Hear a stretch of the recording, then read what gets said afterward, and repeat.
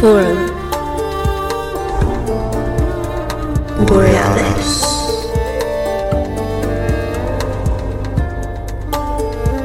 Paradigm Expansion. Greetings from the north, citizens of the globe. Welcome. The show you are about to hear is another revived oldie extracted from a damaged disc. Although this conversation occurred in 19, it is still relevant, as nothing has changed considering the subject matter. If anything, things have just become worse. Yep, this means we're dealing with socio-political affairs and another episode of power criticism. This time focusing on aspects of the US deep state as a tool for the global oligarchs and their multinational corporations. As this was recorded right before the pandemic, the absence of this perspective is probably the most anachronistic element, but perhaps you will just find that refreshing, leaving room for other important points, and here's some of them. We established what Eisenhower called the military-industrial complex. I think almost everybody agrees that is the heart and soul of the deep state. It was this culture that allowed a permanent state of war to exist. But after World War II, the culture changed. We had created such a behemoth of money and steel and power and technology that it really was a war looking for a place to fight. And it became the business of war. Virtually all of our laws, all of our taxes, all the fees and fines and enforcement actions that are taken by our government are written by more than 650 agencies, departments, bureaus, and administrations. But we have no representation in that government. That in and of itself is tyranny. Because we have no redress. There's nothing we can do. Now, to make matters worse, and you very correctly picked up on this, the political class, the protected class, can violate virtually any rule they want. They can murder, they can steal, they can commit perjury, they can do anything they want, and nothing happens to them. Truman was also a wonderful fascist. He loved corporate government. He loved to have corporate heads working inside of government and the other way around. Was it under Truman that NSA and CIA got established? Sort of. The NSA wasn't established yet, but the CIA was. Here's the story. They created what was then called a professional government, a corporate government, an unelected government of bureaucrats, because Truman wanted things to happen quick. He didn't want to deal with elected officials and elections and all that garbage. That's why he dropped the 2 bombs immediately, because he wanted to establish himself as an irreconcilable force in the world. This group of high-ranking professionals whose salaries would be linked to that of the vice president, and they don't answer to the president.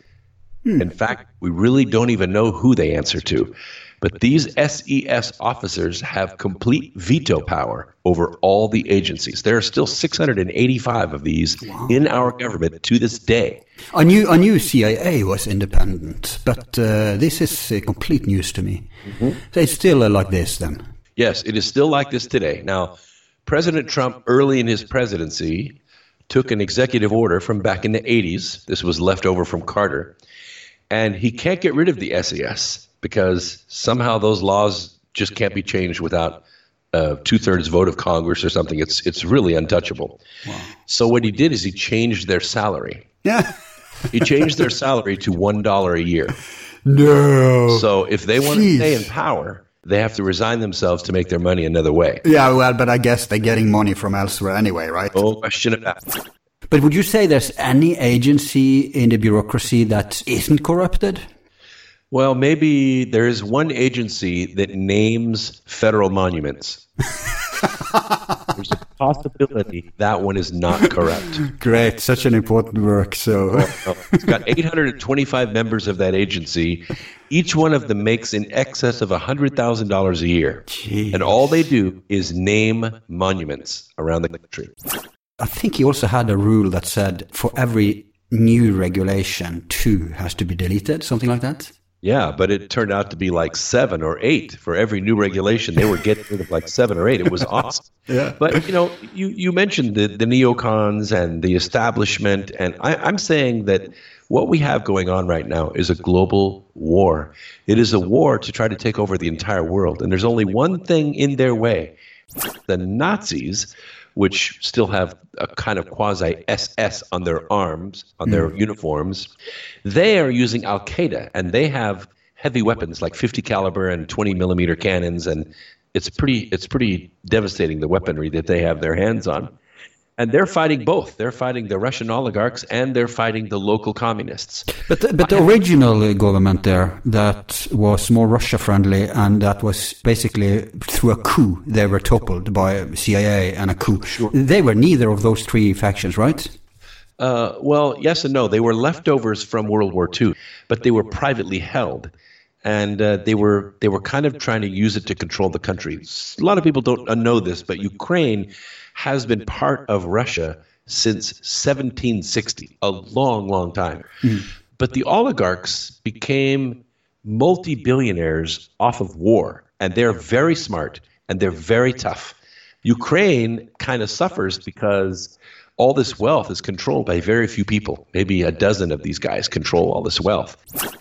And that's the only reason the world knows about the Bill Clinton, Loretta Lynch meeting. What we don't know is the extent of that deal, right. But we think it was an offer to her that if she would let the prosecution of Hillary Clinton disappear, she would be appointed as the next Supreme Court justice.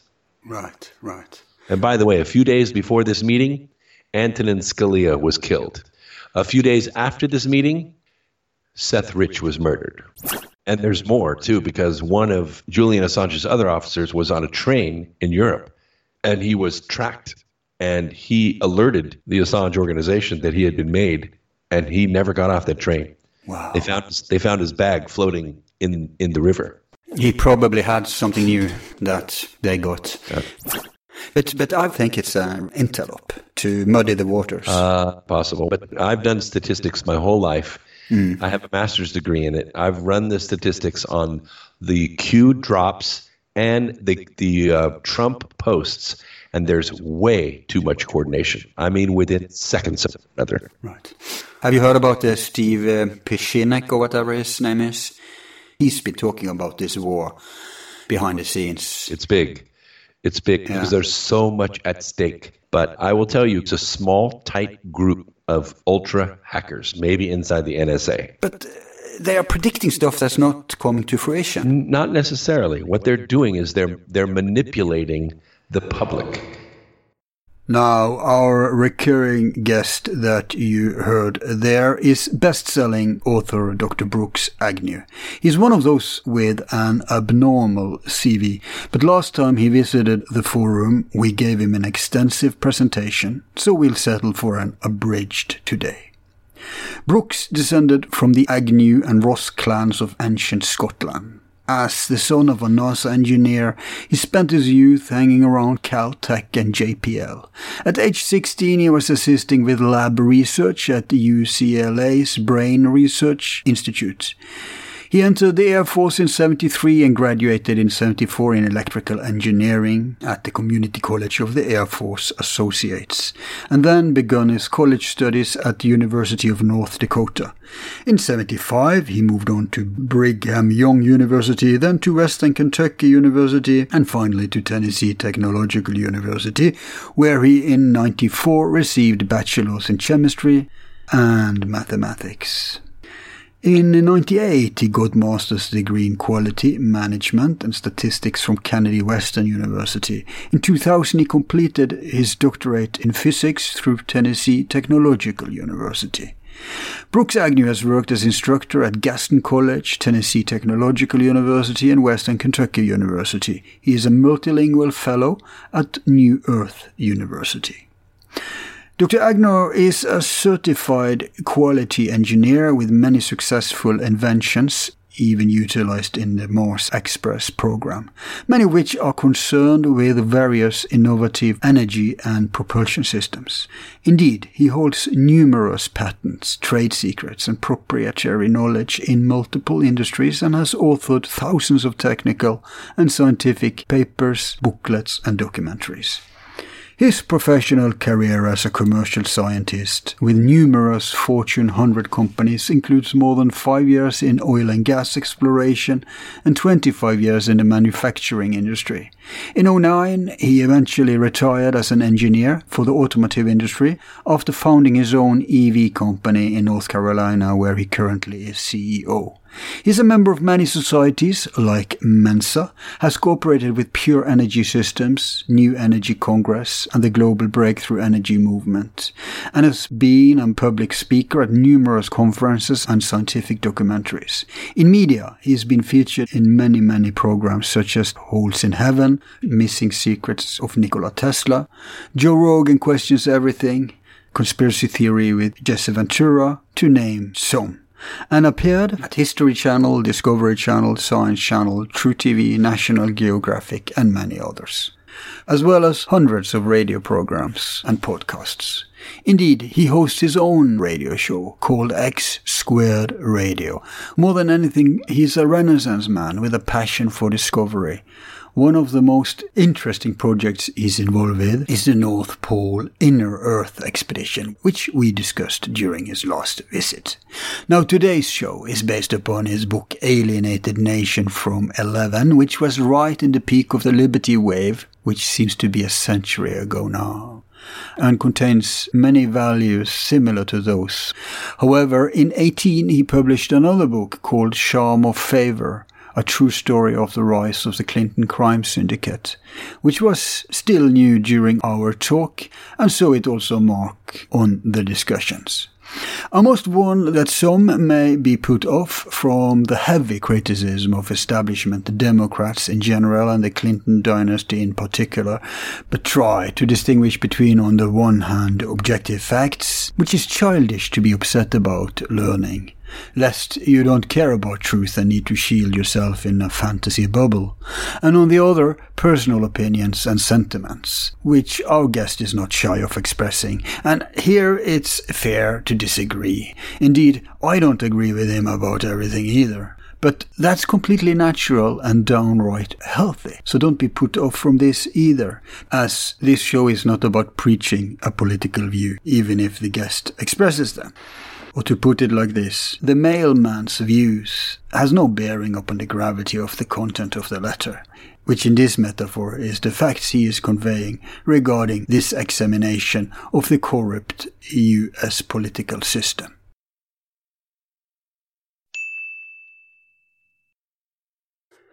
Welcome back to Forum Borealis, Brooks. Good to be here. Sorry, I was swallowing, so I'm ready.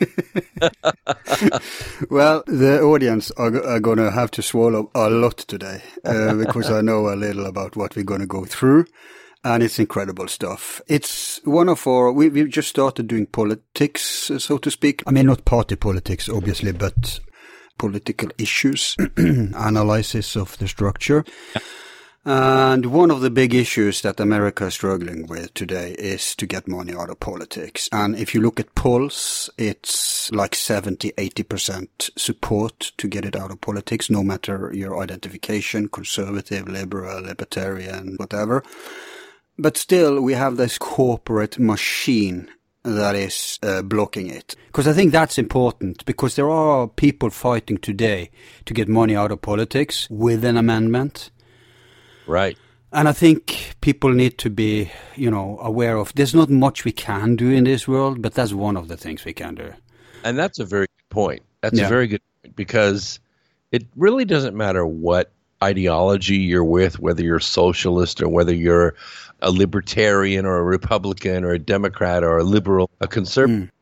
Nobody really wants to go to war over this. There has to be a solution. When you have an organization that rises to power and thinks, which this is what makes them dangerous, thinks they control everything. They control the money, they control the voting systems, they control immigration, they control the movement of trade throughout the world. They think they control all of that. We think maybe the only way to win against them is through violence. And I guess that's what history has taught us. But we have a rare opportunity because the founding fathers of this country put a special clause in our Constitution that allows the states to have their own convention. They can have their own convention run by the states. Congress has nothing to do with it. And you know what? We should cover this today, because this thing is kind of urgent and current. You betcha. But I'm thinking we can just start to go through your book, because I want to make people understand the horrible situation about bureaucracy and agencies and all that stuff, and how we can solve it. Okay. So you have two interesting books that we're going to kind of cover today in terms of what we're going to speak about. And one of them is called Alienated Nation. That's the one I have and have read, subtitled The New Quest for Liberty. And the very important thing that Brooks will fill us in on from that book is, because everybody is aware of the corporate machine, and nowadays they're aware of the deep state. You issued this book right before that became a well-known concept. But True. In this book, you do a very good job of uncovering. It's not just CIA we're talking about here, or Pentagon, but there's agencies upon agencies upon agencies, and how they are supporting the powers that be against the people. So that we're going to hear from you about today. Okay. And then you have this other new book that I haven't read that I thought was only about the Clinton crime syndicate, which warrants a book, of course, in itself. But you go far back in history, and I think maybe we should begin there, that you walk us up through history from there. Okay. Because you're going back in history, right? And then you walk us up through to modern day, and then we can face over to the Alienated Nation theme. Okay. Well, the book Charm of Favor was a number 2 bestseller within a week of its coming out. Wow. People. It is a novel, but all the events that happen in it are real. And the idea of the book was actually a prequel to the Birth Trilogy. I'd written the Birth Trilogy, and it was so well received. People said, "Oh, you need to write a sequel, write another one." But the third volume of the Birth Trilogy had such a fantastic ending. I thought, like, I just can't do it any better than it was done. So I decided to write a prequel, a book that happens before the Birth Trilogy. Well, as I began doing the research for a prequel to the Birth Trilogy, what I became interested in was the world conditions that precipitated this grand conflict that we went through in the Birth Trilogy. And the further back I went to try to find the beginning of the fuse that lit this whole situation that we're in right now with the deep state, the clearer it got. And wow. Yeah, it's a much bigger story than I thought. I thought you were just looking into the Clinton crime syndicate, but this is huge. Well, the reason it's the rise of the Clinton crime syndicate is it didn't come suddenly on the scene.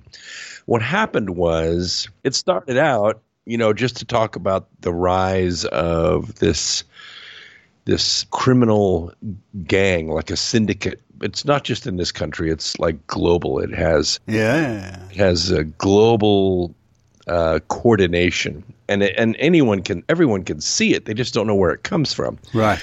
So I decided to go back into history, and the further back I went, the clearer it got. I got back to 1935. I got back to 1812. I got back to 1760. I got back to the year 1215. Wow. And each time I went back, more and more of the pieces fell into place. And so then I just came forward from there. And I went back to, of course, World War II, when we established what Eisenhower called the military-industrial complex. I think almost everybody agrees that is That is the heart and soul of the deep state. It was this culture that allowed a permanent state of war to exist. Before that we had battles and we had wars that we fought, and then they ended, and then we sold off our ships, as it were, and we went back to peaceful living until it was time to fight again. But after World War II, 1944, 1945, 1946, what happened was the culture changed. We had created such a behemoth of money and steel and power and technology that it really was a war looking for a place to fight. And it became the business of war. But long before that, it became the business of politics. It became the business of political dynasties. So I had to drive back even further. I had to go back to the formation of the country. And the way the world was in the 1700s was kind of unique. What became apparent is that for about 5,000 years of recorded history, the world was virtually ruled by one man. Jeez. I mean, not the same man for 5,000 years. I mean, one guy, one king, one sovereign, one army, Roman or British, or, one of them ruled the whole world. Typically what had happened is from millennia to millennia, tyrants would rise and they would dominate their people and they would oppress them and they would take all their money and they would live like royalty while everyone else lived like slaves and farmers and serfs and servants. What happened is the people would escape and they would run to the frontier. And for hundreds and hundreds, thousands of years, there was always a frontier. You could run to the mountains. You could run to the deserts. Well, in the mid-1700s, we figured out how to run across the ocean. So people would run across the Atlantic Ocean, and they would sell everything. They would even sell the rest of their lives so their kids could have a future. Whatever it took to get over that ocean and get to a land where they could live like they wanted to live in freedom and to make their own dreams come true. Well, so they were escaping over the sea. Yeah, so they escaped over the sea. They came to this country. They got a plot of land, and they worked in a factory, or they worked in a forest or a mine or on a railroad or whatever. But they made their own way. And what happened was virtually the whole world, the whole Christian world, learned to read by reading the Bible. It was the most widely published book in the world. So everybody virtually learned to read reading that book. Right. So everybody knew the future that God had evidently laid out for us, that we were going to go from one tyrant to another, and then eventually we were going to march inexorably to Armageddon, and then the world was going to be destroyed. But in the mid-1700s, some very intelligent men got together and said, we know this future. We've been taught this future. Our grandparents taught it to us. Our parents taught it to us. We already know we're supposed to exist until Armageddon and the world is going to be destroyed. So the founders of the country looked at the situation and said, we have a rare opportunity here with a new country separated by an ocean. Right. And we have all the raw materials and we have all the talent here. We can form a new nation, all our own. We already know the future that's laid out for us in the scriptures. But since we already know that future, let's choose another future. Let's set up a new nation that is governed by basic rights that are given to us by God instead of by a king. In fact, let's not have a king. Let's have an elected government. So they did their best to put together a form of government. They established it. They fought a war over it. They won, and America was born. But as smart as the founding fathers were, they knew that establishing a strong central government would eventually create a very strong central government. So they needed to have a way to rein in this government if it got too big and too powerful. It started acting more like a monarchy instead of like an elected government. And the one thing that they overlooked was that the government itself would become self-perpetuating. And that means that the people that were serving in the government would become self-perpetuating. And then it would turn into a dynasty, just like the old dukes and earls and princes and kings and barons and all that of the old world. So this is the situation that we have right now. We have, after all the wars and all the conflicts that we've had, we have a permanent political class and we have a permanent bureaucratic class. And ostensibly, there's no way to get rid of it because the laws are made by those two classes. They're made by the elected officials and they're made by the bureaucrats. So what the founding fathers did, of course, they hang on, let me add something. Not just are the laws made by them, but in the maintenance of the law, whatever you say in English, to uphold it. Yes. They've now, the last 20 years maybe, chosen to not even make people accountable for breaking what few protections there are. They get away with it. Whereas the little man is more than ever being scrutinized and persecuted. So that's an additional problem. Well, yes, because what we very quickly realized is that virtually all of our laws, all of our taxes, all the fees and fines and enforcement actions that are taken by our government are written by more than 650 agencies, departments, bureaus, and administrations. But we have no representation in that government. That in and of itself is tyranny because we have no redress. There's nothing we can do.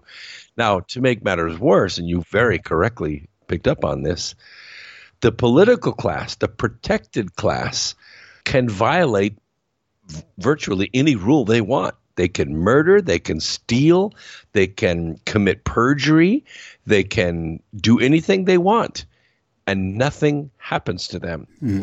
But the unprotected class, their enemies, are heavily scrutinized and stopped at every turn. It's horrible, and we saw this very displayed evidently during the last election. I mean, we all remember how Clinton downright cheated Bernie, and then in order to try to bury Trump, they went with this Russiagate thing. So exposing the crime, that became the story, not what the crime was, but the messenger. Yep. Hence Julian Assange and all that. And from there spun this whole Russiagate history that fortunately now is debunked, but has haunted the narrative, the official narrative for so long. But Brooks, let's go to the agencies, because I think they get off the hook much too easy. People are aware of the political class, people are aware of the multinational corporations, but I think the agencies are getting much too... It's like people have a very clouded view on what's going on there, what that's all about. And you have some excellent examples in your book and also from your own life. Sure. So could you fill us in on how that works? Well, we have to go back to the beginning. We go back to the year 1933. In 1929, what happened was, in the very beginning part of that year, the middle class in the United States was absolutely roaring. It could do no wrong. It was productive. It was profitable. People were making money. Jobs were paying well, and people took that money and invested it back in the stock market. The stock market was just blowing and going. It sounds very much like the stock market of today. You can almost do no wrong. And what happened was those globalists I was telling you about, they did not like the fact that the middle class was getting ready to step onto their polo court. And so what they decided to do was to lock up the liquid money supply in this country, and they collapsed the banks. Well, when they did, of course, they crashed the entire world in 1929. So by late 1932, everybody was in poverty. I mean, you had billionaires and you had people working for 75 cents a day and all the potatoes they could carry home. The entire world had collapsed. So in comes the flamboyant, colorful governor from New York, Mr. Roosevelt.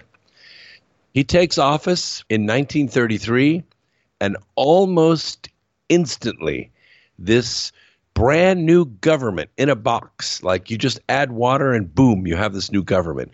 Agency after agency, department after department started springing up like crazy out of nothing. Full sets of rules, full sets of operating agreements, officers and people that knew how to run these organizations, almost as though they were created years in advance and just sprang into nothing.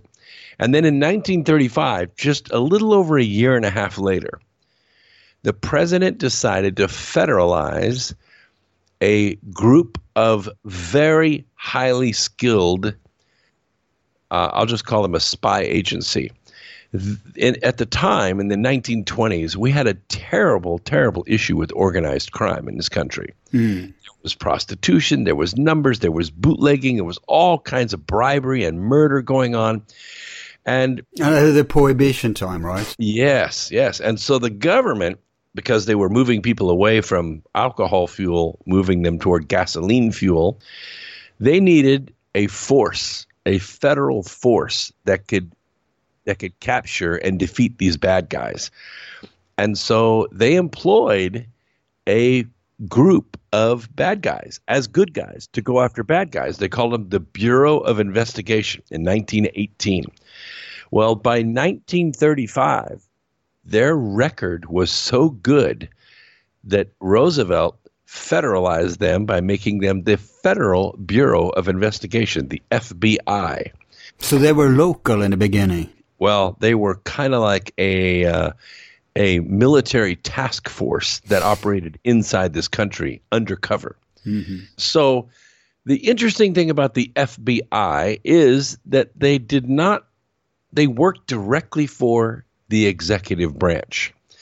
And their charter did not assign them to protect and defend the Constitution of the United States against all enemies, foreign and domestic. No. Their charter was to protect the interests of the United States. But that is a very sketchy target. And it turned out to be the interests of the Democrat Party.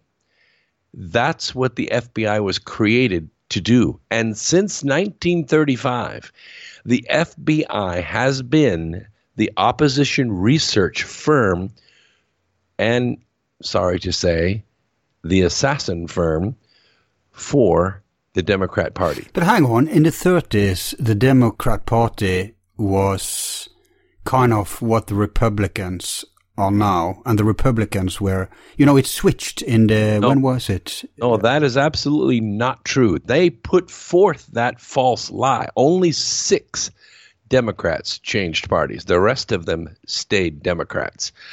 What they tried to do was to immediately put forth a misinformation campaign. This is what they were experts at. I mean, they were experts at it. And believe it or not, I had to go back a little bit further. I had to go back to the year 1848 to find out why the heck they were so sinister. What the heck was going on? Why were they so dedicated at ripping the country apart? Because if you go back to the year 1848, there was no such thing as the Democrats. No.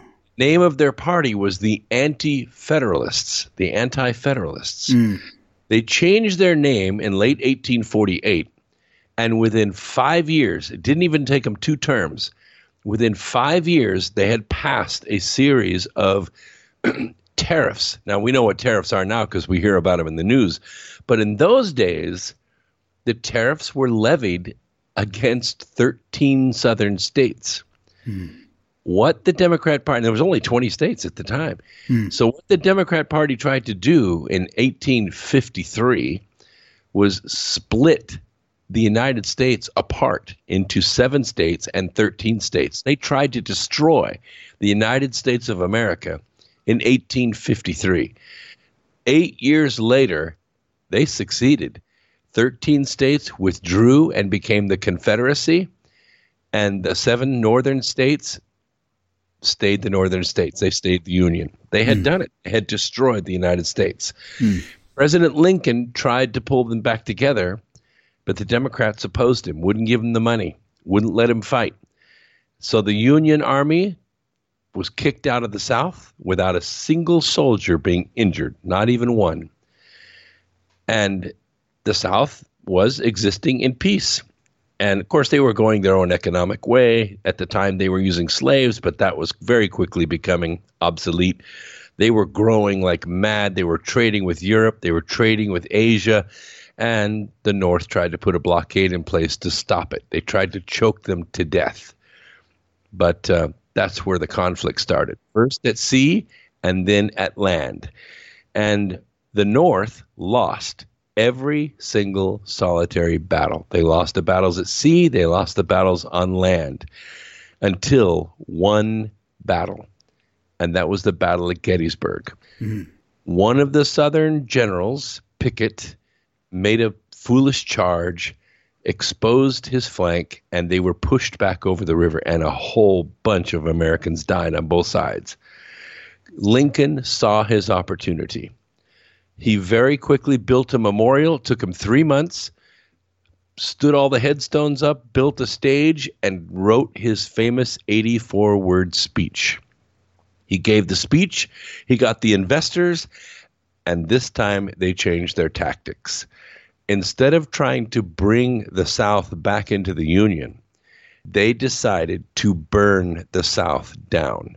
And so Sherman went state by state, raping, burning, pillaging, poisoning wells, slaughtering livestock, and they went all the way to Atlanta and burnt it to the ground. The South had no choice but to surrender, and they were forced back into the Union. And that's the story of the Civil War. Right. But let's tie that to, the current topic, which is the current bureaucracy. All right. So this new government that Roosevelt was forming, the people absolutely loved it because it was a lot of free stuff. Roosevelt had a best friend in politics, communicated with him often, was seen publicly with him often, laughing and planning. He made no qualms about it. And this person's name was Mussolini. Roosevelt was a fascist. So what he did is he built a fascist government from top to bottom. It took him almost 10 years to do it, but he did it, and then he died in office. And, of course, Truman then took his place. But in the first 2 terms, it was John Nance Garner, Cactus Jack, who was a conservative. Why didn't he support Hitler then and the Axis powers? Well, who's to say he didn't? Because they were selling Ford parts and aluminum and copper and iron and everything. In fact, the American banks were the ones that financed Hitler. It's true. Putting all his factories together. We covered much of that, actually. But still, why didn't he officially come out? Was it because the population wouldn't stand for it? Yes, because it was the same as it is today. They come out in public and say one thing, and then behind closed doors, they do a complete other thing. Right. Actually, the war with Hitler was a little bit different than the war with Japan. Japan actually attacked us in Hawaii, and that really motivated Americans to fight back. You're talking about Pearl Harbor? Yes, Pearl Harbor. Isn't that proven to be a false flag? Absolutely it was. Absolutely it was. It was all done to get Americans to support the war because honestly, after World War I, we were sick of war. We were ready to get out of war. We had to be tricked into World War II. And actually, the war with Hitler was not very popular in this country. It wasn't. It was the war with Japan that was popular. That's how he gained the popular support. In the meantime, he's building this agency government. One after the other, and by the end of the Truman presidency, Truman was also a wonderful a fascist. He loved corporate government. He loved to have corporate heads working inside of government and the other way around. Was it under Truman that NSA and CIA got established? Sort of. The NSA wasn't established yet, but the CIA was. Here's the story.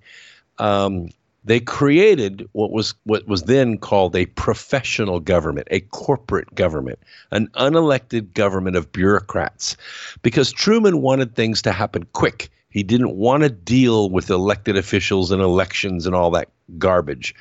That's why he dropped the 2 bombs immediately, because he wanted to establish himself as an irreconcilable force in the world. Now, in very short amount of time, it wasn't long between Truman and Carter. When President Carter took over from President Ford, it was this was quite a remarkable situation. This agency government was so powerful at this time. We had this permanent war class set up from Korean War and the Vietnam War, and the big people that sold steel and sold weapons and sold uniforms and handled aircraft. They were making a fortune. So Carter codified this government, and he called it the SES, the Senior Executive Service. And he signed into law this group of high-ranking professionals whose salaries would be linked to that of the vice president, and they don't answer to the president. In fact, we really don't even know who they answer to. But these SES officers have complete veto power over all the agencies. There are still 685 of these in our government to this day. I knew CIA was independent, but this is complete news to me. So it's still like this then? Yes, it is still like this today. Now, President Trump, early in his presidency, took an executive order from back in the 80s when Reagan was president. This was left over from Carter. And he can't get rid of the SES because somehow those laws just can't be changed without a 2/3 vote of Congress or something. It's really untouchable.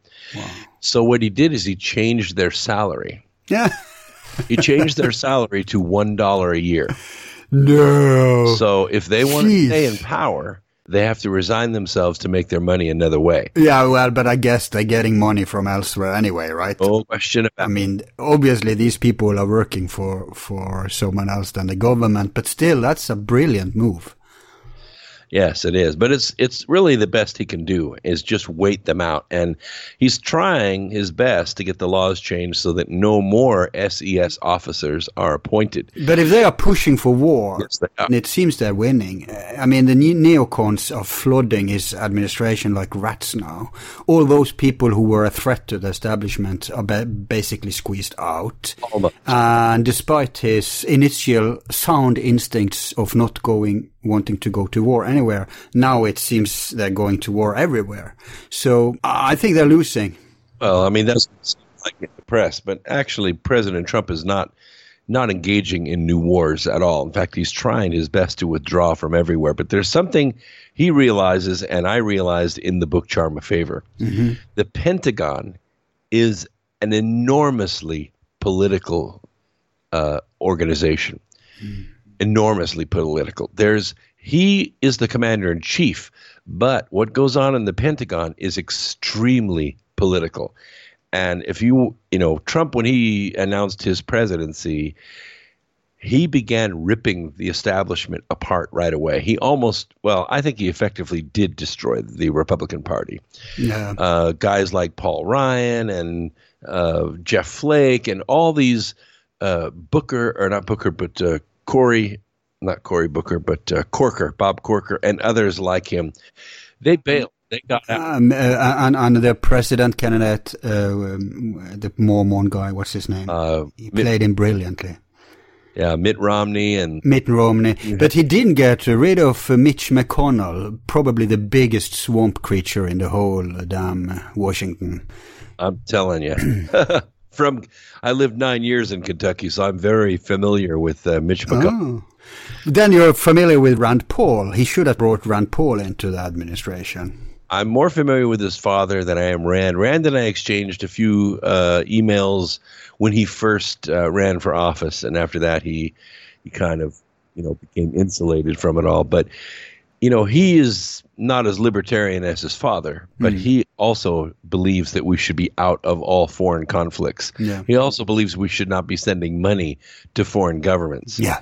And that's the way Trump believes too. And Trump, if he had his druthers... Except for Saudi Arabia and Israel. They are obviously off the hook for anything.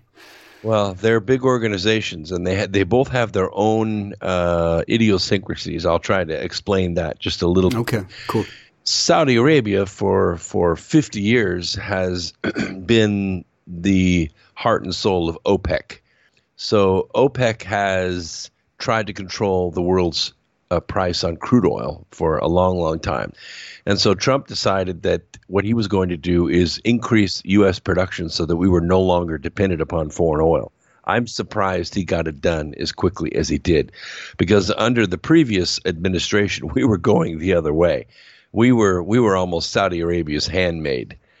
That being said, the House of Saud was undergoing its own, let's just call it a coup d'etat. Because, the king of any country, the person he fears the most is not the kings of other countries.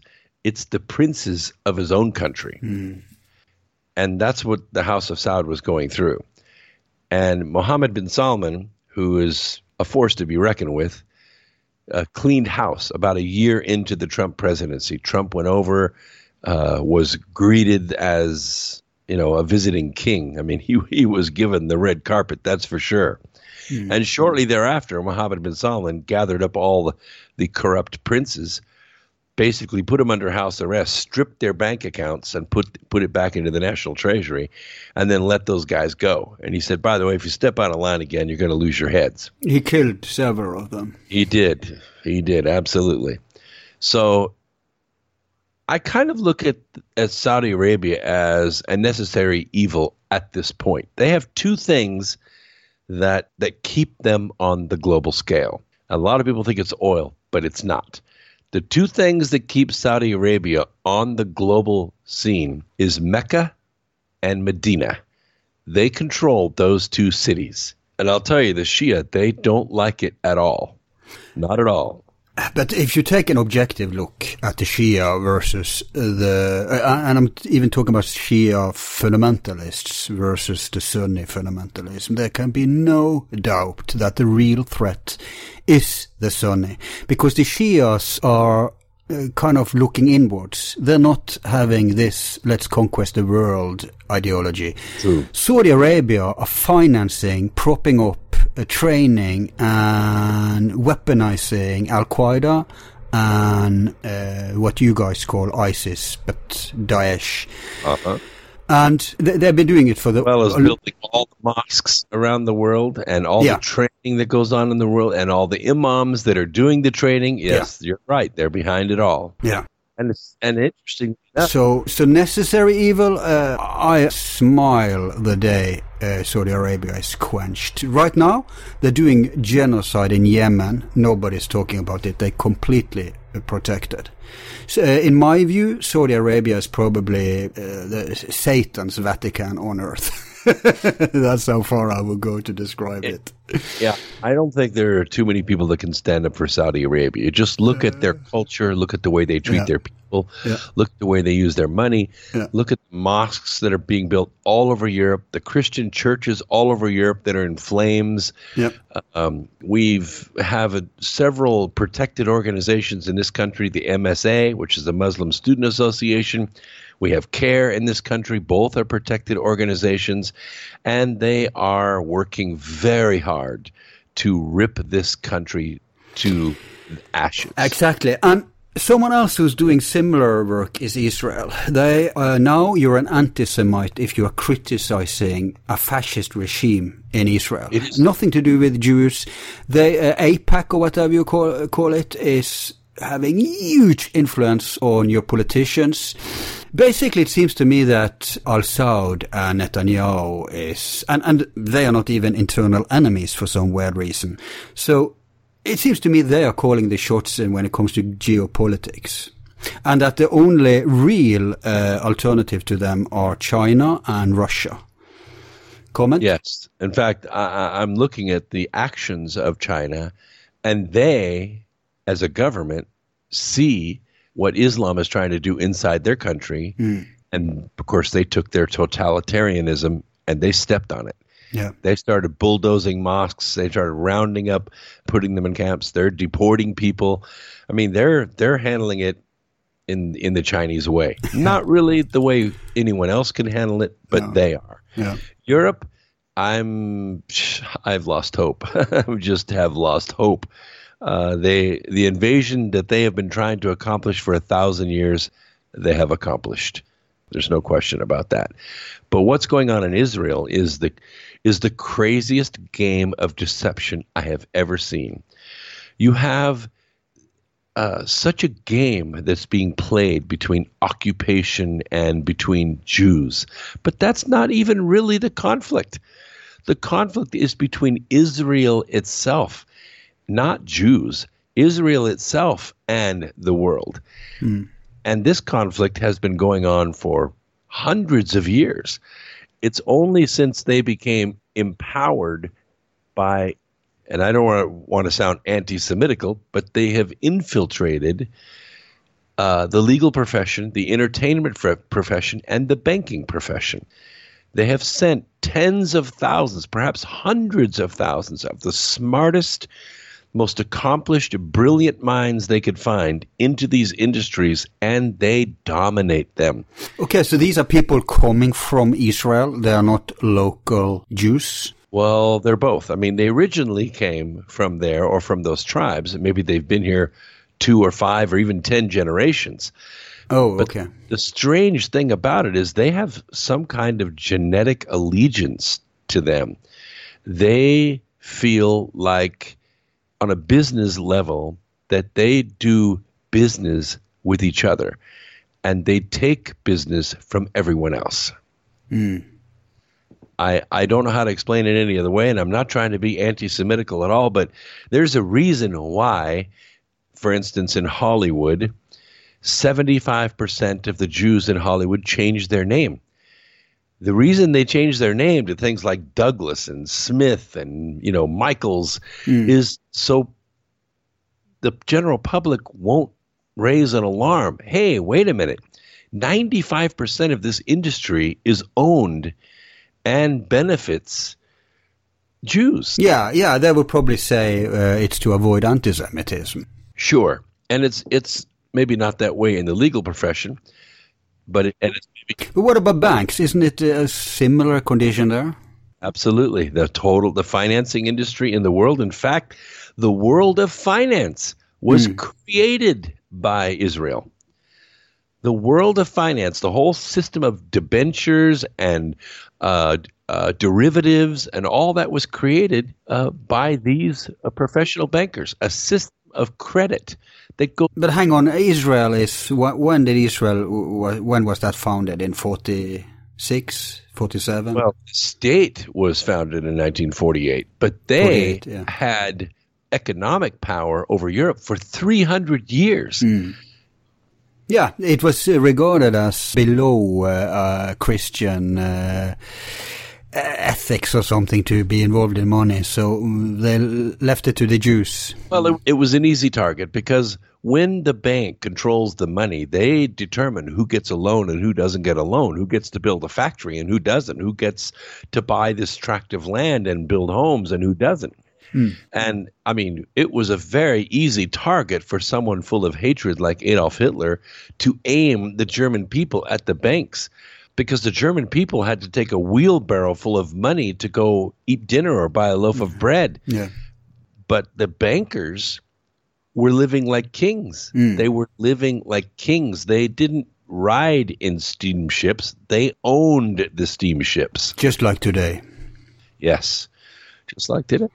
So back to the agencies then. We got a little background here, but many people believe, especially on the left, they believe that, well, these institutions are there to our benefit, to protect us, and that may very well have been the intention at some point when it was raised, but they don't understand how easy it is to hijack these institutions and make them work against the people rather than for the people. And about your cars, I think no better illustration of this when it comes to your trade. About the electric cars? Yeah, we'll talk about that. Because we have to go into the incredible corrupt state of the car industry too. Sure. I mean, that's insane. You saw even Tesla has problems. When it comes to look at what they've done against the brilliant Elon Musk and his Teslas. They're not giving it a fair chance at all. People think America's a free market. They think it's competition. It's anything but. Well, you hit upon a soft spot for me. Right. When Tesla Motors was founded, it was founded by 12 very smart engineers. They built an electric two-door car called a Sportster, the Lotus. It was designed after the Lotus. In fact, Lotus Engineering were a lot of the people that formed Tesla Motors. And they sold cars into 85 countries. And, electric vehicles were slow to catch on. So they made it kind of a novelty, and they weren't really profitable, but it was moving along. So they developed the Model S in the early 2009, 2008 range. And they could not get the crash test rating that they wanted. They wanted a 5-star crash test rating, and the Department of Transportation was just slow walking it and making them do another test, and they ran out of money. And at that time, of course, they were privately held. So they did a capital call with their shareholders, and they said, look, we need more money. We've got to get through this crash testing with the Model S. This is our breakthrough into the mainstream automobile world. Well, they went to all the shareholders. And when they went to Elon Musk said, well, I'll put more money in it because I think it's more a technology company than it is a car company, but I want more shares. So they agreed. They gave Elon Musk more shares. As soon as he got those shares in his hands, he was the largest shareholder in the company. He didn't own a majority, but he was the largest shareholder. So he did a hostile takeover, and he fired my 12 friends that founded Tesla Motors. He took it over. Wow. And then he did a reverse merger with an existing publicly traded company, and he raised a little bit of money, but not enough to pay himself back and not enough to make the company profitable, and people were not happy. In fact, the naked short traders started to create phantom shares of Tesla Motors and sell them at a discount on the market. It was a struggle, so they hired a market maker. A market maker is a person in the industry that creates news about a product in order to make the stock go up or down. Well, this market maker was hired to make the stock go down. So he took one of the Tesla cars on a test drive and he destroyed it. He raced it. He ran it in the wintertime with the windows down, and it ended up running out of energy on the Pennsylvania Turnpike.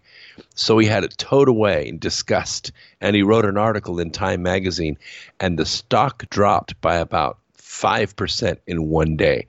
And we thought Tesla Motors was finished. Yeah. But Elon Musk was very smart. He sent an engineer to New York. They got the little black box out of the car that recorded everything that guy did to that car. And they discovered that he really abused that car. What was his agenda? Who did he work for? He worked for the market makers of Citigroup. Citigroup was naked shorting Tesla Motors stock, about 100 million shares of it. So Elon Musk released a press release that said, yes, the car failed, but it actually exceeded all of its design parameters. This guy purposefully abused the car. Well, it was just enough to make that stock go back up a couple percent. And when it did, it caught Citigroup without the shares to deliver. They had to have the shares by the end of business, and they didn't have them.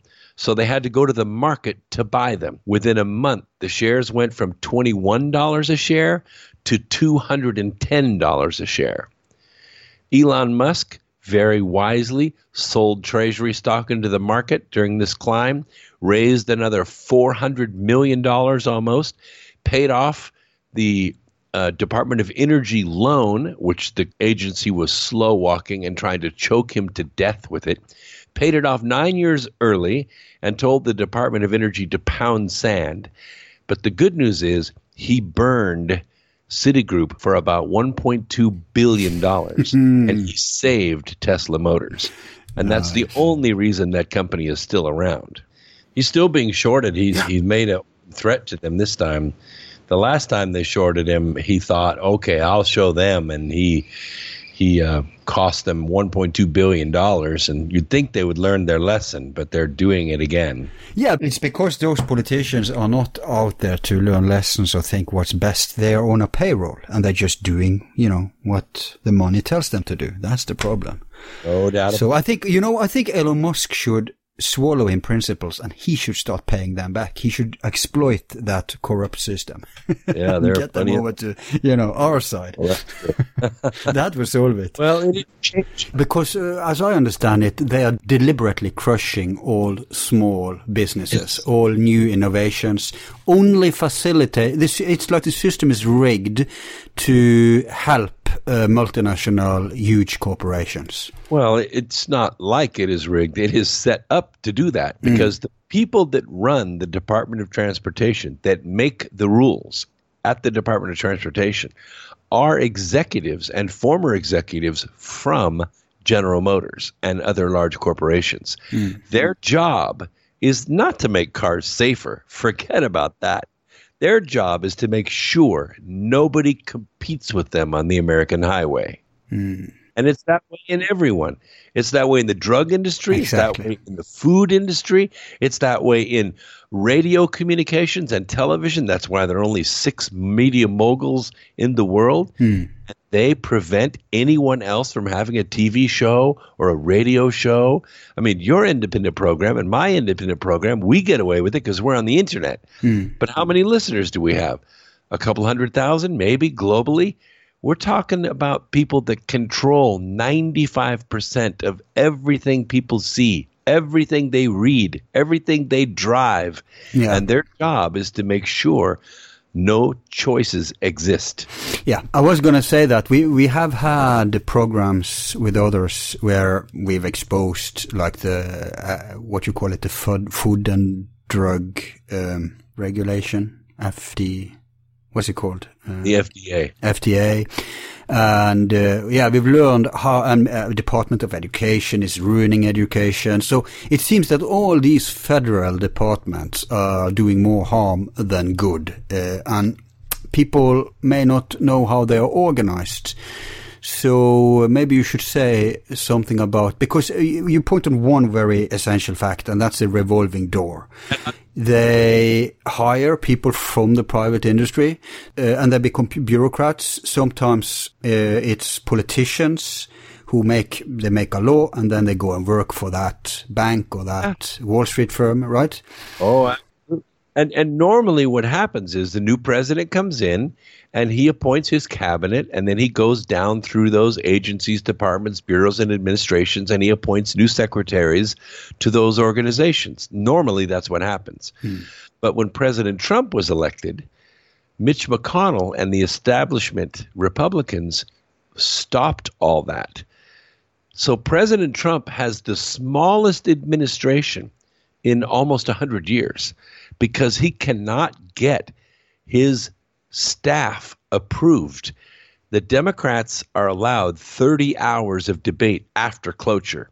That's if you can get the 60 votes. What did they take? They take all 30 hours every single time. And they only work 8 hours a day. So every single appointment goes through this long, arduous process. Yeah. But to be fair, that happens with every administration. It's not unique for Democrats. That's not true. When Obama took over, it was basically he hired everyone on Citibank's list except one. Yeah. And fired every single U.S. attorney in the country and replace them within 30 days. Right. But here's the point. I think, I see what you mean. You're saying Mitch McConnell and those guys. Okay, you're saying the corporate Republicans and the corporate Democrats, they're working for the same people, so they are kind of cooperating. Right. That's exactly right. And this is why people want money out of politics, because they see that all these politicians are owned by these corporations and even by foreign governments that have given them money to stay in power. But the new defense minister is a Boeing man, so I think Trump has lost that battle, honestly. Well, you could be right. But see, that's why this Convention of States that we mention in Alienated Nation is so important. Yeah, tell us about that. If the Convention of States is allowed to happen, and people have to understand the structure of how this works. This isn't a free-for-all. You don't just have 34 states in there saying, well, I want an amendment, that allows people to marry dogs. It's not like that. Really? But that's what they're afraid of. They think that if you allow an amendment, it means that all sorts of lunatic agendas will come up. Yeah. Or Soros come in and buy everything. Yeah. The left are afraid that they will reverse the abortion laws. The right, they are afraid that they will implement gay marriage, whatever, right? All the things they're afraid of, they're using that as arguments against amendments. Right. But they don't understand how the process works. The way the process works, and we've had 3 conventions so far, and there has been debate, but there's been a lot of agreement. What has happened is a set of operating rules for the convention have been established and ratified. And that is that all the amendments have to be agreed to in principle in advance before the convention ever happens. Right now there are 6 amendments. The first one, by far the most popular one, over 67% of the delegates are in favor of this, is term limits on Congress and the Senate. By far the most popular. There are others. A balanced budget amendment. One of the most sweeping ones is called the Commerce Clause.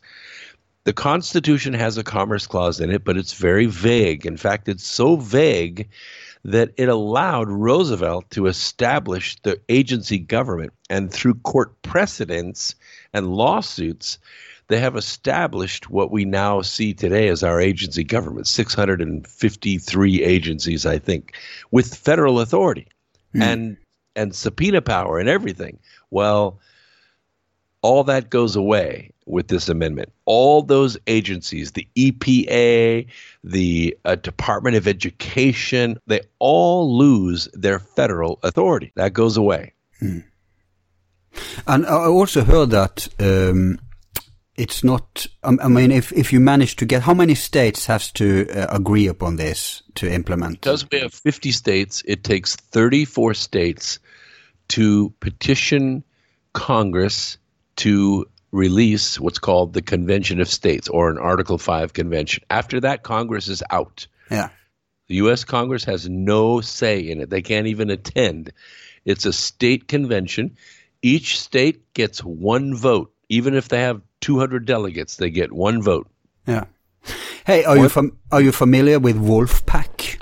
No, I've heard of it, but I'm not familiar with it. Yeah, look into it. They are lobbying solely to get money out of politics, and it's like an activist across the board, both left and right, and they have people pressuring because, we know federal politics is corrupted, but on the state level. Oh my God. It's still possible to... It's worse. Maybe, but it's still possible to pressure politicians because on a state level, they're much more sensitive to be for votes. Yeah, your neighbors too. They live right down the street and they're not insulated by water. Right. So they managed now to get, I think it's 8 states since they started, 8 states to ratify or whatever sanction that the promise basically that they will support this money out of politics amendment. And you have to think how that's done right now. Like the state of California, they only allow 4 parties. There might be 56 parties, but there are only 4 primaries in California. If you don't belong to one of those parties, you don't even get on the ballot. And if you can't get on the ballot in California, you cannot win an election. Who's the 4 parties? Well, of course, you have Republican and Democrat, but then you have a socialist and you have what's called the Green Party. So the Libertarian Party is not represented in California? Not that I know of. It's an independent. So you have to run as an independent in California, which is a mishmash of 30, 35 different parties. And there's just no money in it because the way the matching funds in the state of California works, you have to belong to one of those 4 parties in order to get matching funds. And that's the same way in Indiana and other states. They limit who can get on the ballot based upon signatures, and you have to be one of these approved parties in the state. And you have a lot of pressure to get rid of the Electoral College, which I think is exactly the wrong thing to do, because that's the only thing that allows small states to even be involved in the presidential election. In fact, I like it so well, I think that states like Texas and New York and Illinois and California, I think they should implement electoral colleges inside their state. That way, Los Angeles does not vote for California, and Chicago doesn't vote for Illinois, and New York City doesn't vote for New York. Yeah. New Yorkers vote oftentimes radically different, much more mainstream than New York City. But New York City has all the people, so they have most of the delegates, and they control the state. I think another solution would be rank choice voting. Oh, sure. Yeah. Are you familiar with that? Okay, explain it to people. Yeah, well, what you do, the simplest is a first, second choice. Like, okay, my first choice is, in the old days, let's say my first choice was George H.W. Bush, and my second choice was Ross Perot. And so then what happens if the first choice doesn't win 50% or more of the vote? Then it goes to the second choice.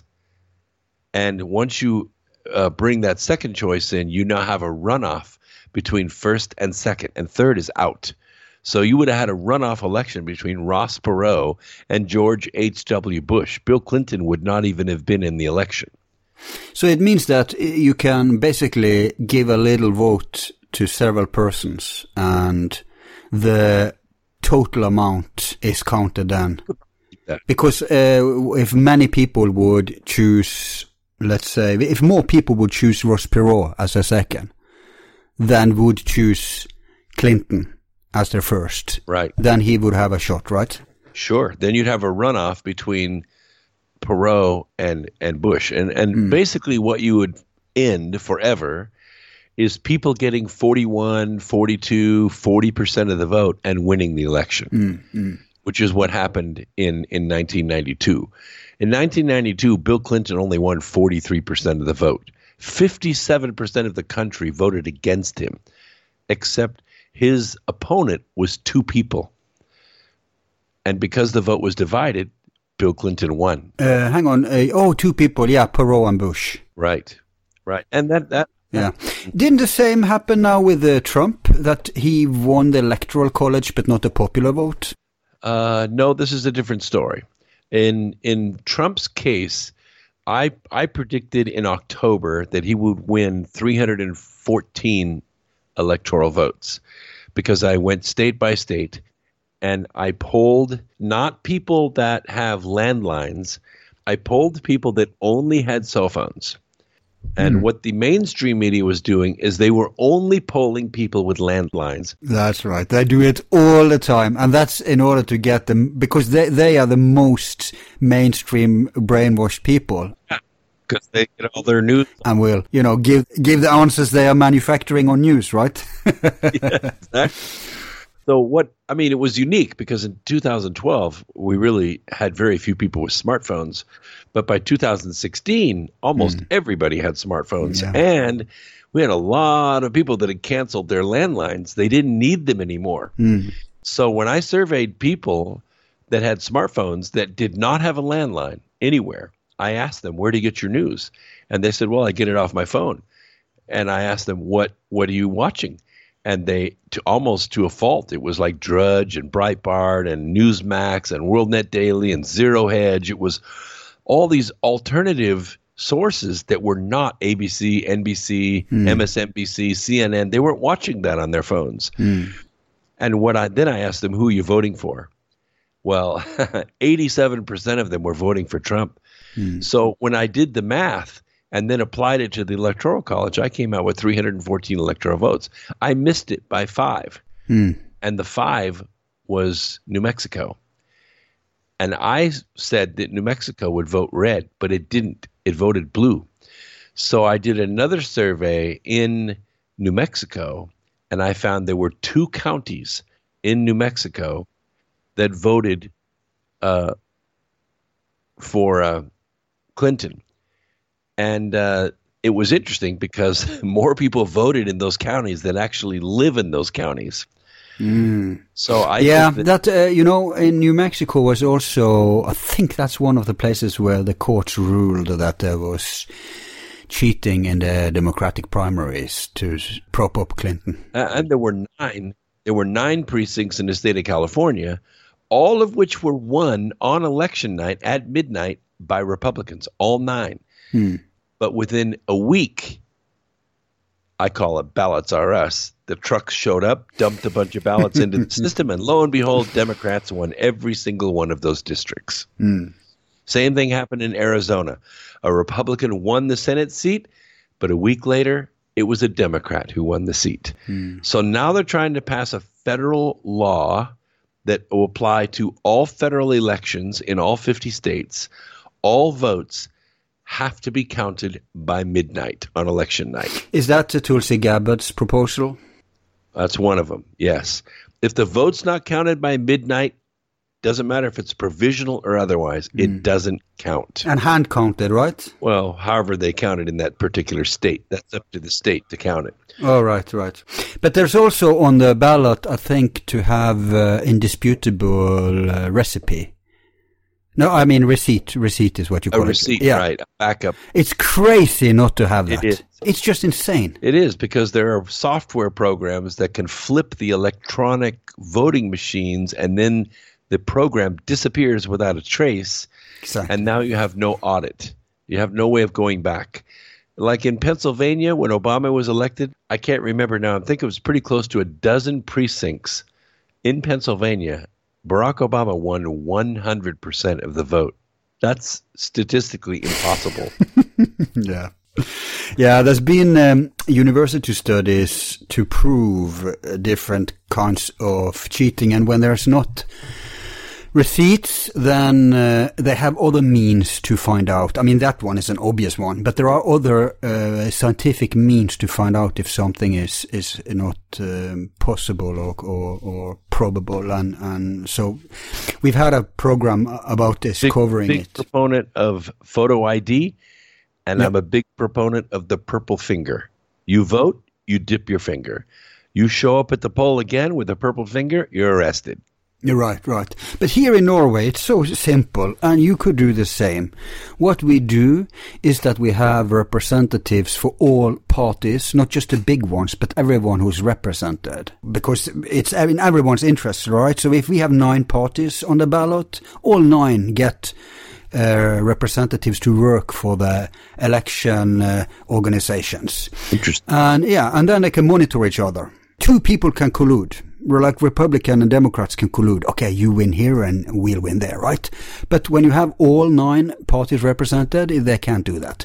In addition, everything is counted immediately when it closes. By the way, it's a holiday, so everyone can go there. I know in America they try to prevent people from voting, but here they want people to vote. So it's a holiday. If you wanna, you're not working. So if you wanna vote, and of course you can vote in advance, postal voting. I don't trust that, but still, it's better than nothing. So then they start hand counting it. It's physical papers that we put in, and we put it in an envelope, and it's sealed and it's stamped, and off you go. And it's criminally, if the precincts, if they open it, if there's any sign of opening it, they will be charged. It's very heavy laws against tampering. So it's sealed, signed, and then all 9 parties are present counting it. And so by the next day, you know who won. This system in America is just ludicrous in my mind. Well, but I think it's kept that way on purpose because we have seen, especially here in North Carolina, where foreign citizens are allowed to vote in our elections. We don't require any identification. They can vote in this precinct, and then they can go 2 miles down the road and they can vote again, and then go 2 miles down the road and vote again, and they do. And right, that's crazy. We have mandatory. You have to show either your passport or other form of accepted identification. It's ludicrous not to demand identification. Then you can have 1,000 people going 1,000 places to vote, right? Well, like in the state of California, when you get a driver's license, you're automatically registered to vote. Oh. Then if you're not a U.S. citizen, you're supposed to contact the voter registration office and inform them that you're not a citizen, and then they'll take your name off the rolls. Except nobody does that. Oh, wow. And so what they do is they go to the polls and they vote anyway. Yeah, right. Here in North Carolina, we had what was called same-day registration. That means if you're not registered to vote, you can go register and then walk right in and vote on Election Day. So what the state did is they passed a law that said, okay, that's fine, you can do that, but we're going to set that ballot aside, and then over the next 30 days, we're going to mail you a postcard to the address you put on your ballot. You have to get that report card, check that, yes, this is me, and then put it in the mail. It's post-paid, and send it back, and then your vote will be validated. But that's not what happened. 100,000 people registered to vote the day of the election, and all those votes were counted. And our governor, who was doing a wonderful, fantastic job, was outvoted by 32,000 votes. And we know that's how it happened. Right. We know that's how it happened. Well, you need a system where there's one vote per citizen. The way we solve that is that you get something called an election card. So you deliver that and you show your identification. And if that's delivered, you cannot vote anymore. You voted once. See, that makes total sense to me. Yeah. That makes total sense to me.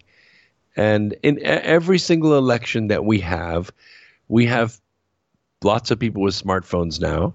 And they stand outside the precincts and they say, wow, we just saw a bus show up from another state. Yeah. And these people are going in and they're voting. And we see it on the news all the time. And so that we'll say, well, yeah, but that's a very small number. Nothing to worry about here. And then you have candidates like Stacey Abrams and John Gillum in Florida who claim that there was voter suppression and that everybody was allowed to vote. They would have been elected governors. It's crazy. It's just crazy. And you know what Stalin said? He said, I don't care about anything else than who counts the votes. That's correct. So there's documentation that there's no protection of the votes after they're delivered. They've found, cars that's storing or driving the votes open with boxes missing. I mean, all sorts of crazy stuff. Oh, remember the Enterprise trucks showing up with pallets of ballots in them, all pre-voted, and they just... Pre-voted, yeah. Wow. Check out our show, people, called... what is it called? We interviewed Robert Fitrakis, who has looked into cheat election fraud for decades, and blue box voting, diebold machines, all that stuff. So but it seems to me it's not a very popular subject among people. I guess they get depressed. But I think solutions are important, and you've pointed out the fact that an amendment is possible. And in that regards, people check out Wolfpack, support their work, help pressure your state to commit to such an amendment to get money out of politics, because I think as soon as you guys manage to get money out of politics, it will have like a domino effect. I think so. Right? Yeah. So, and don't forget about the Convention of States. If you want to get involved, it's free. It's COS Action, like Convention of States Action, cosaction.com. And what do those people do? What they do is create awareness. And then what the people do is they call their state representatives and their state senators, not the U.S. senators, and they encourage them to pass the Convention of States resolution. We now have 14 states that have passed their resolutions. Wow. There are 22 more states that are considering their resolutions. You can go to COS Action, find out if your state has already passed theirs or not. And if they haven't, you can pick up the phone, you can send an email, you can write a letter, you can go by and visit their office and encourage them to approve the resolution. Is it bipartisan? It is bipartisan. It has nothing to do with Republican and Democrat. It's just state residents. Are you involved in this?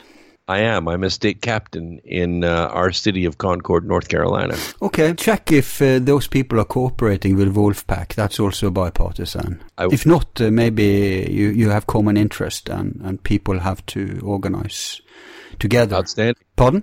I said outstanding. Right. So let's hope that can cure it. Now, there's more to talk about here. I want to get to the Clinton crime syndicate, but I want you to explain us a little how the deep state works. I mean, we've touched upon some random agencies, but would you say there's any agency in the bureaucracy that isn't corrupted?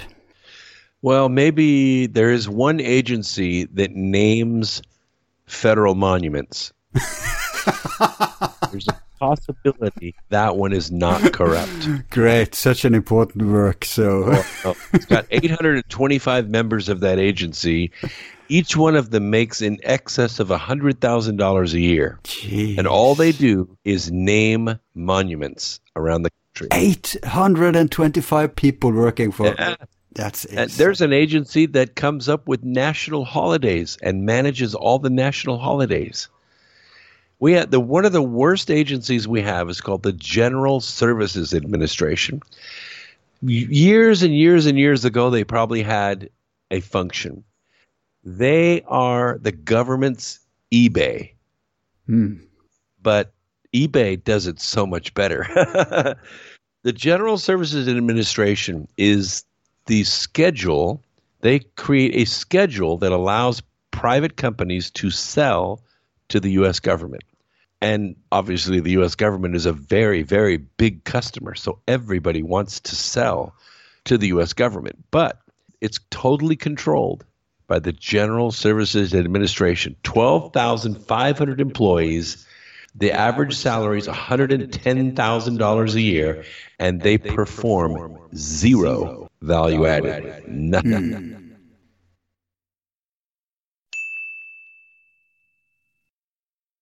All of our files are free and will remain free. If you like the show, you can show support by donating $1 to help with expenses. Just use the PayPal link on our webpage. Thanks.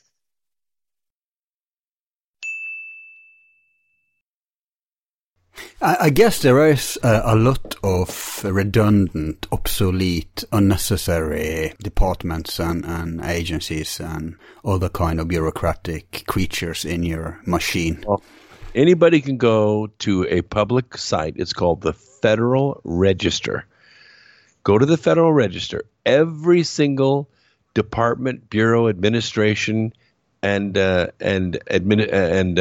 agency is listed there in alphabetical order. You can see what they buy and what they're putting out there for solicitation every single day. Some of them put out something every day, some every week, some every month. But you can find out what your federal agencies are doing by going there. That's how we discovered that, like, the U.S. Post Office was going to buy 1 billion rounds of ammunition. For what? Jeez. Yeah, it was and post office is the last one. I mean, all the postman shootings, right?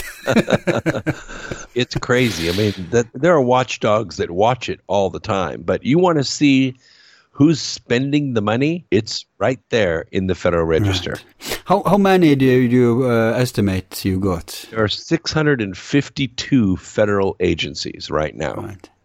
Which one would you say, I guess you support, removing many of them, but which one would you say are necessary? Not necessarily in the size that it has or in the way it works. today. But which agencies or other bureaucratic institutions do you think we ought to have? I'm thinking. I think that a form of the Defense Department should be there, but I think the Defense Department is extremely corrupt. Oh, yeah. Probably the most corrupt. Are you familiar with the 50 trillion missing money? Yeah, I think that's probably a small number too. But then, the SEC, what's called the Securities and Exchange Commission. This is one of the most corrupt organizations the world has ever known. The Department of Education, they don't educate anybody. That could be taken care of on the state level, right?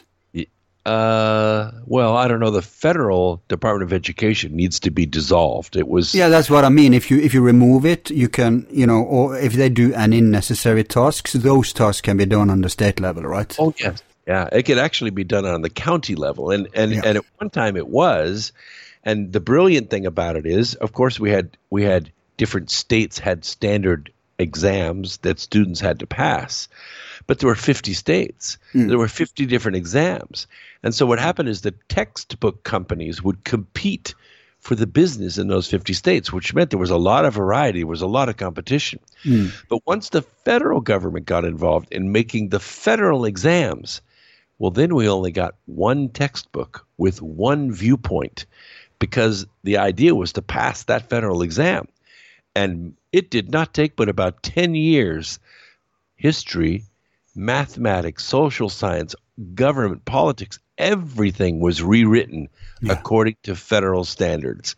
Exactly what Stalin would have wanted. That's ludicrous. It can be no doubt that autonomy, decentralization is the thumb rule for something working smoothly, simply because when something is decided for someone, it's going to be tailored to those someone, because it's going to be organized by those. Yeah, they're going to teach the test because that's where the money is.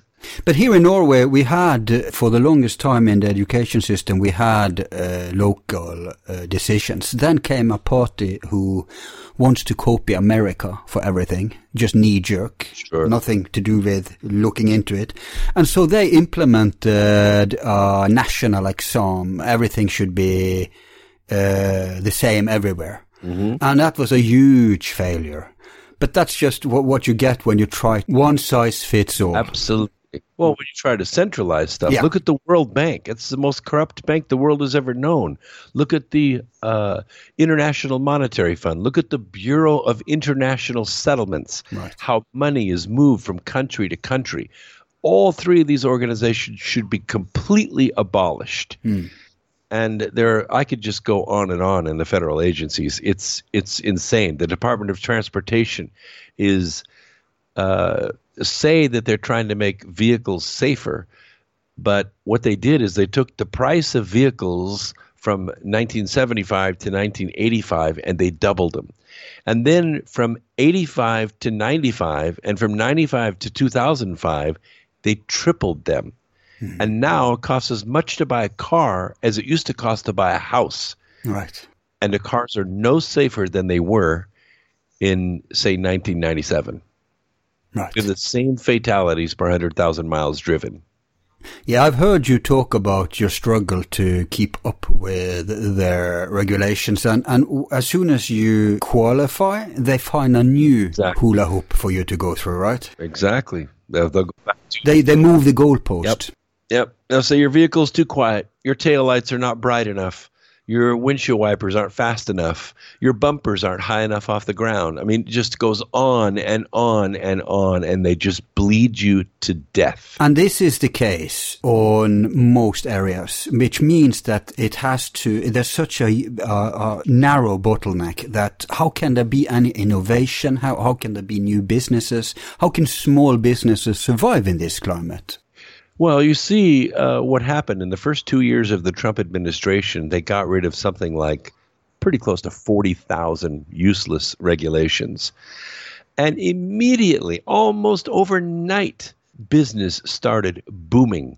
It started moving so fast that the Federal Reserve, which has the power over the prime interest rate, they raised rates 4 times in 1 year so that they could choke off the growth of the American economy. They still couldn't do it. It made it to 3.2%. Here's the crazy thing.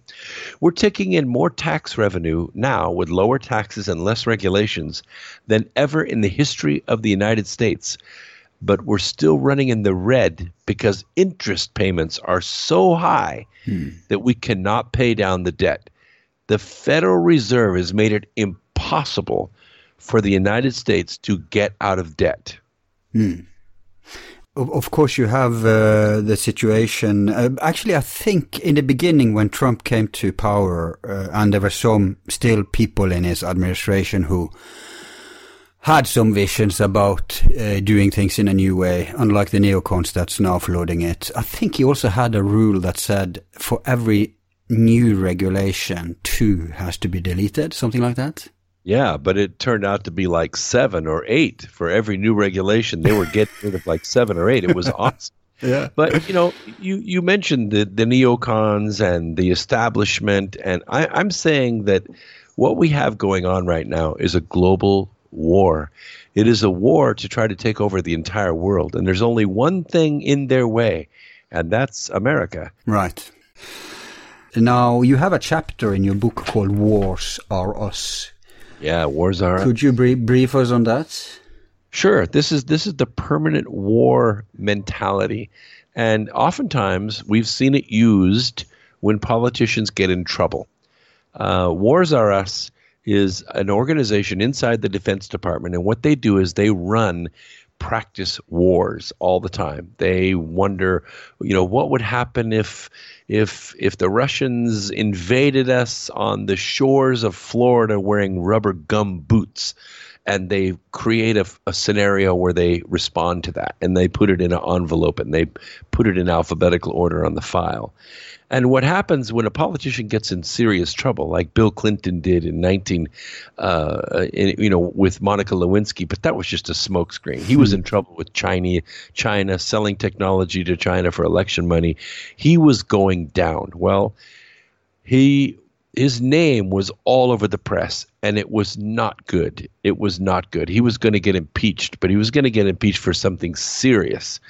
And so what Hillary did is she went to Wars Are Us, and she said, I need a war. I need a war, and I need it right now. And they said, well, we have these old pictures of Muslims behind a fence in Serbia, and maybe you could, go say that these people were actually inside the fence. They were actually outside the fence, and we'll go bomb them for 90 days. And she said, excellent. And that's where the war in Kosovo came from. A completely illegal war. Absolutely. And it was totally fake. The people that were photographed, the emaciated people that were photographed, were not inside the fence. They were outside the fence. The reporters were on the inside of the fence. But Hillary Clinton used it as yellow journalism to go bomb the crap out of Kosovo for 90 days. And by the way, at the end of it, Slobodan Milosevic and his army were unscathed, and they had a parade because they never got touched. And of course, The Hague went in and arrested Slobodan and killed him in prison. And there's a revelation not long ago. Was it a whistleblower? I think it was a CIA man or something who told how they manufactured the whole drum up to that Yugoslavian war. Yeah. Just in order to break up the country. Sure. And keep Wars Are Us going, of course. Well, and the interesting thing is that the conflict of massive groups of Muslims coming into the country and draining all their national resources is exactly what Europe has been fighting ever since. Yeah, of course, they got mercenaries from all over, from Chechnya, from the Middle East. Everyone was called to come and defend, quote-unquote, Kosovo against these. Yeah. This was the first of these modern illegal wars, so it was still a remnant, I'd say, of the old East-West bloc mentality. So the enemy, quote-unquote, was Russia, Serbia, those countries. Sure. Rather than they shifted now to the secular dictators in the Middle East. And so what did the globalists do? They put hundreds of millions of dollars into forced migration. They forced millions of people to leave their homes with nothing but the clothes on their back to overload immigration systems. The globalists have used and taken advantage of the weaknesses in our immigration policy for one reason and one reason only, and that is to destroy. They're still trying to break America. And obviously wars are an excellent way to generate refugee waves. Sure. But you have another chapter called the Occupati. I think that's an interesting angle on stuff. Could you give us a brief on that? Sure. At the time that Barack Obama became president, we really didn't know who he was. He was a nobody. He was a do-nothing, a senator, and he could read a speech very well. But what he wanted to do was drive a wedge between the business community of America and the populace of America. And so he had an organization called the OFA, the Organization for Action. It was kind of an extension of his activism in Chicago. And what happened was these people would occupy public property like parks and sidewalks and schoolyards and things like this. They would occupy public property. They would plop their tents down and they would get national attention because the press was paid to go interview them. And they decided to make a national spectacle out of the difference between the haves and the have-nots. Now, this is a very, very old tactic. It's been used by the Marxists for a long, long time. It is designed to put the national focus on income inequality.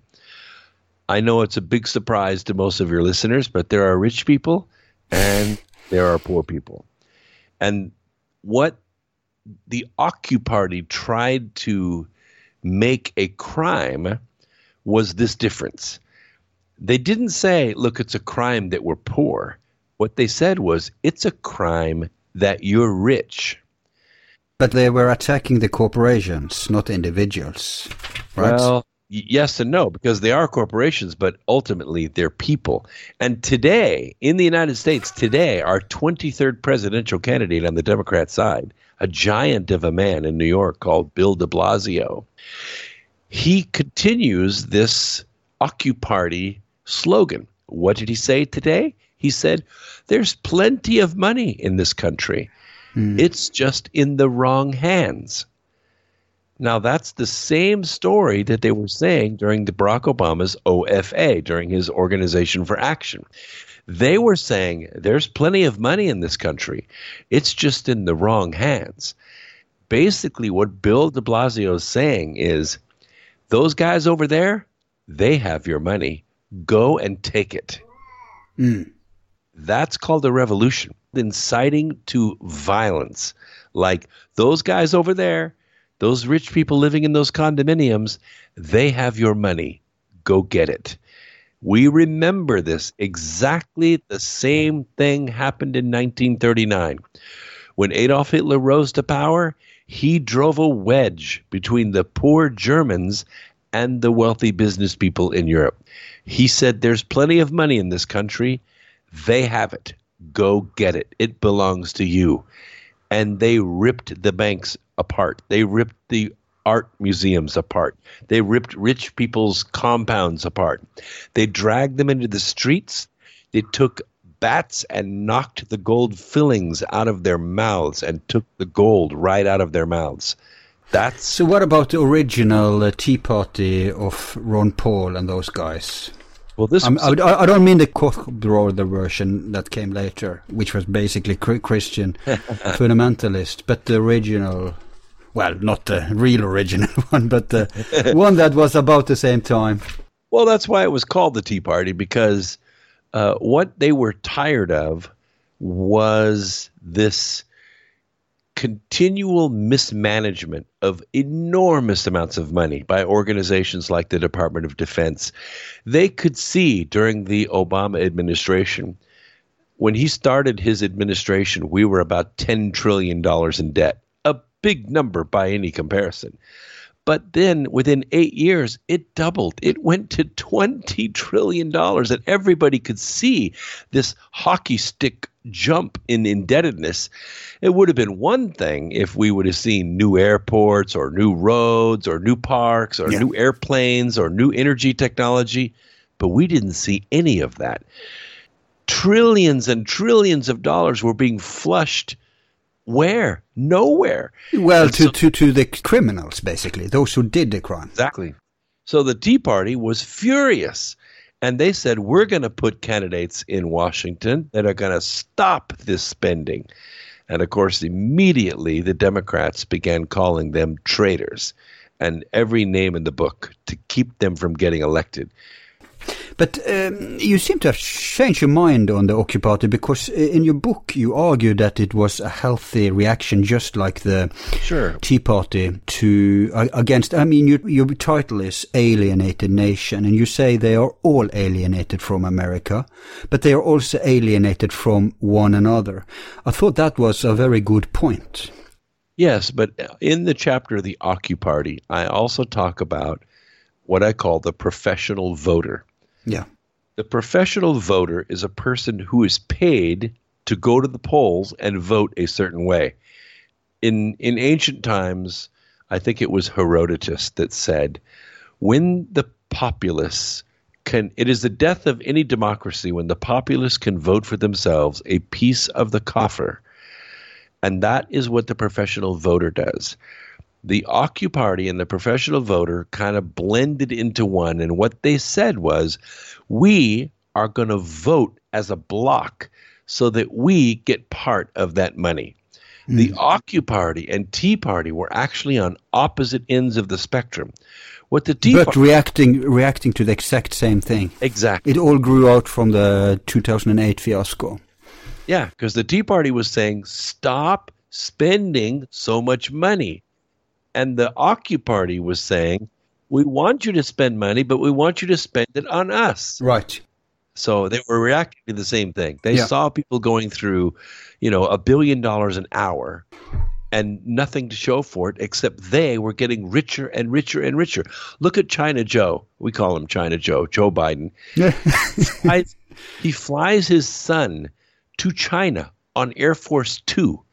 So his son can do business with China, $1.5 billion worth of exclusive business. And by the way, his son has no experience in business at all. Well, he has experience with the corruption. Everyone Google, I don't know his name, but Ukraine. Oh, yeah. And Biden's son. Biden intervened there and forced some American state. Well, they actually got caught in Ukraine. Biden's son got caught doing business with a notorious oligarch in Ukraine. Right. And so the government had an official, kind of like our FBI director, and he was investigating Hunter Biden. He was going to put him in prison. And what Joe Biden said to the government is, look, we got $1 billion worth of aid we're prepared to give you, but I'm not going to give it to you unless you fire that guy that's investigating my son. Right. And 6 hours later, it was done. That guy was fired, and Ukraine got their loan. Yeah, amazing. And is this the Nazi regime in Ukraine? There are actually three organizations in Ukraine. You have Nazis, you have local communists, which are Ukrainian, and then you have Russian oligarchs.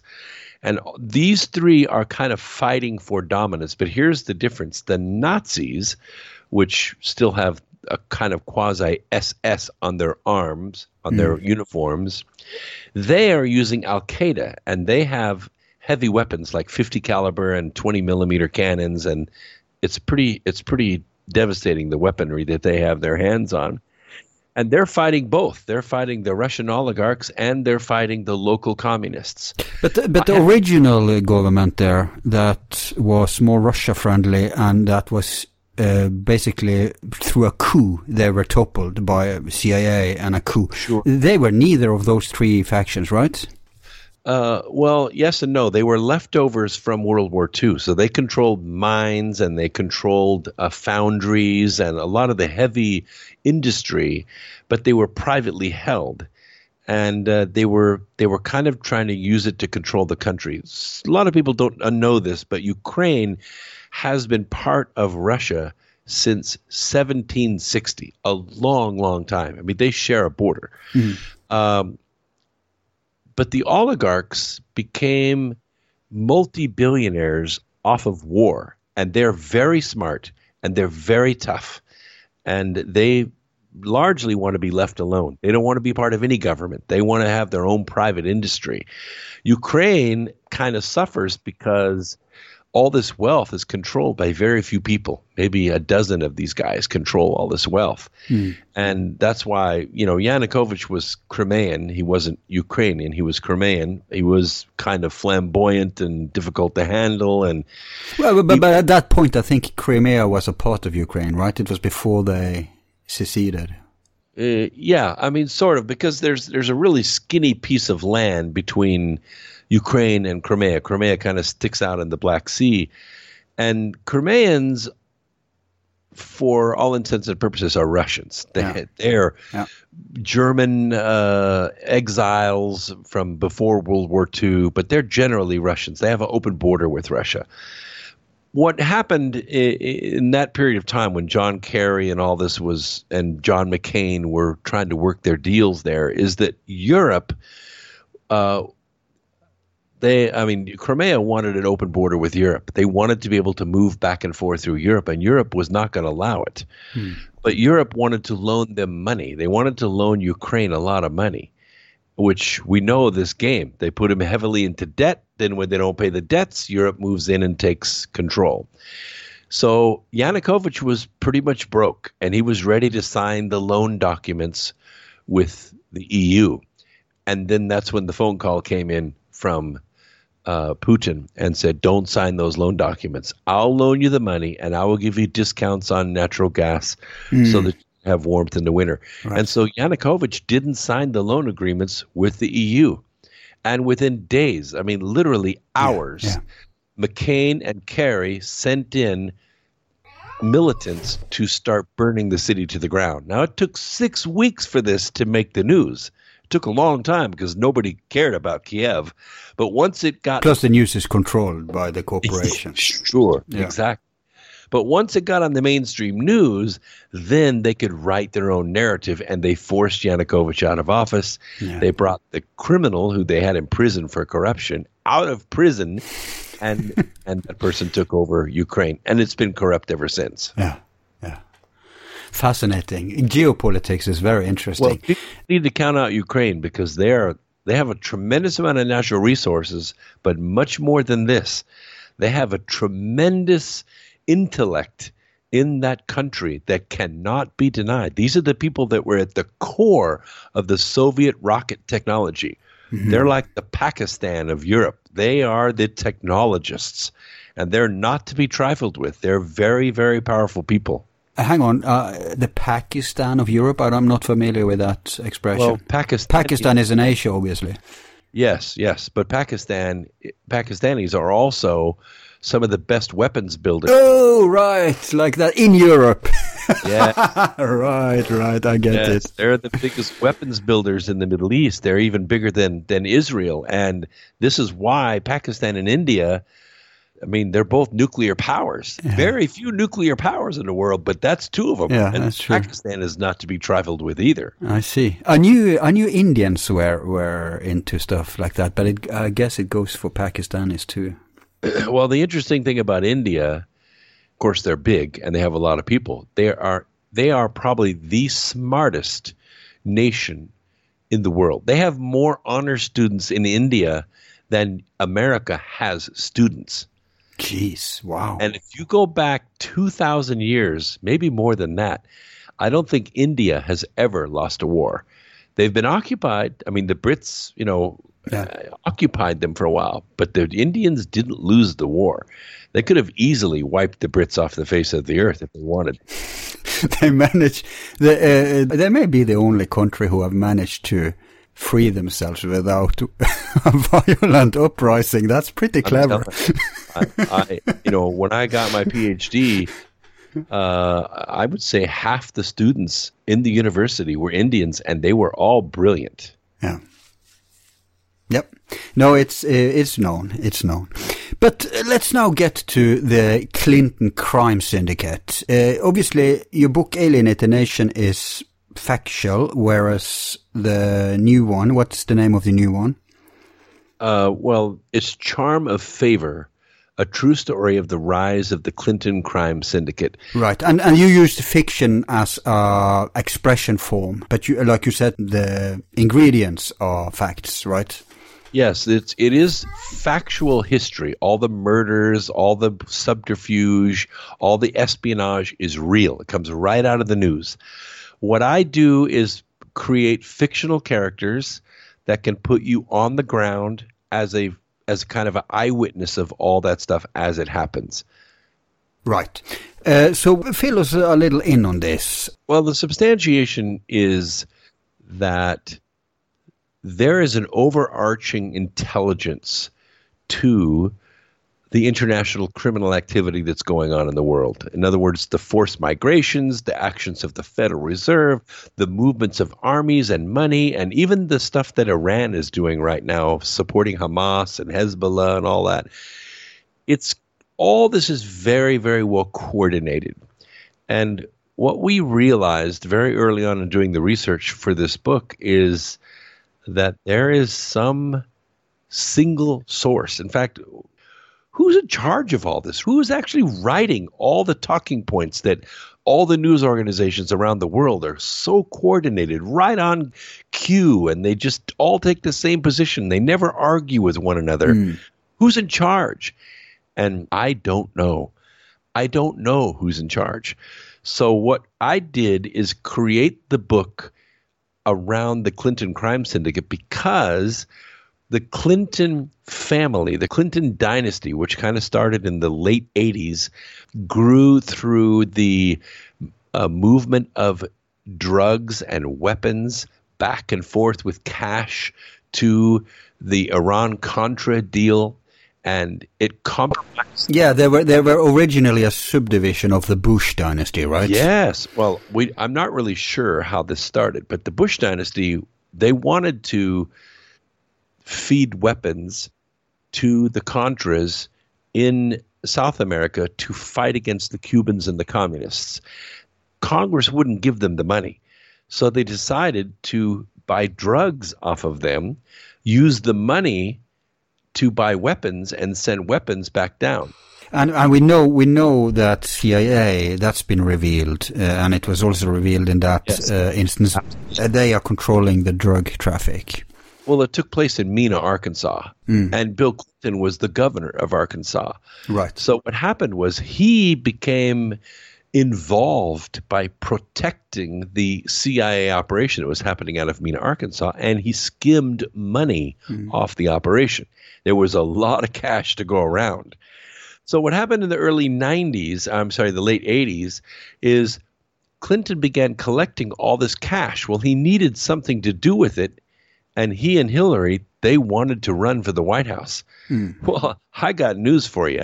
In 1991, I don't think we've ever had a more popular president than George H.W. Bush. He had like a 91% approval rating because of 9/11. It was because of the Iraq War. It was crazy.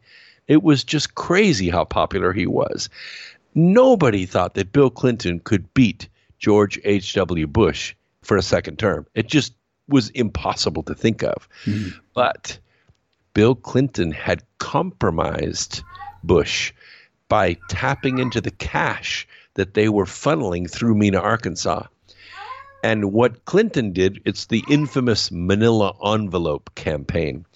They couldn't run the money through the banks. They had warehouses full of cash. What they did is they stuffed the cash into Manila envelopes, and they bribed the superdelegates of the Democrat Party. That's how Bill Clinton knew he could win. Plus, they encouraged Ross Perot to enter the race and divide the vote. and Clinton was elected in 1992. That was the beginning of the true power of the Clinton crime syndicate. It didn't stop there. They formed dozens of foundations in several countries, and they began moving not a small amount of money, billions of dollars of drug cartel cash, moving around between these so efficiently, no one could even track it. They tried to audit the Clinton Foundation, trying to find out where in the world they were getting their money from, where it was going to. How is it that they were so wealthy personally? Because they didn't do anything. They didn't own anything. The money was going out of the Clinton Foundation through a series of other foundations, back from a foundation in Canada, back to their personal accounts. When the SEC tried to audit the foundation in Canada, they told them to go pound sand. Said, this is a sovereign country. We're not telling you anything. Could you give us an example? Like, do you know about the Haiti scandal? Yes. What happened in Haiti, of course, it was a great earthquake that happened there. It pounded the crap out of this third world country. The Clintons moved in and they set up three things. The first thing they set up was cell phone systems. Of course, all the cell phone systems you had to pay to use, and the Clinton Foundation owned all of it. The second thing was what's called education for profit. So they set up schools, except it costs money to be part of the schools, and so they drew in money that way. The third thing that they set up was a relief organization called the Clinton Initiative. And when people tried to help, they tried to send food or clothes or housing or whatever. They said, no, don't send any of that stuff. Send cash. And they sent cash upon cash upon cash, billions of dollars, and none of it got spent in Haiti.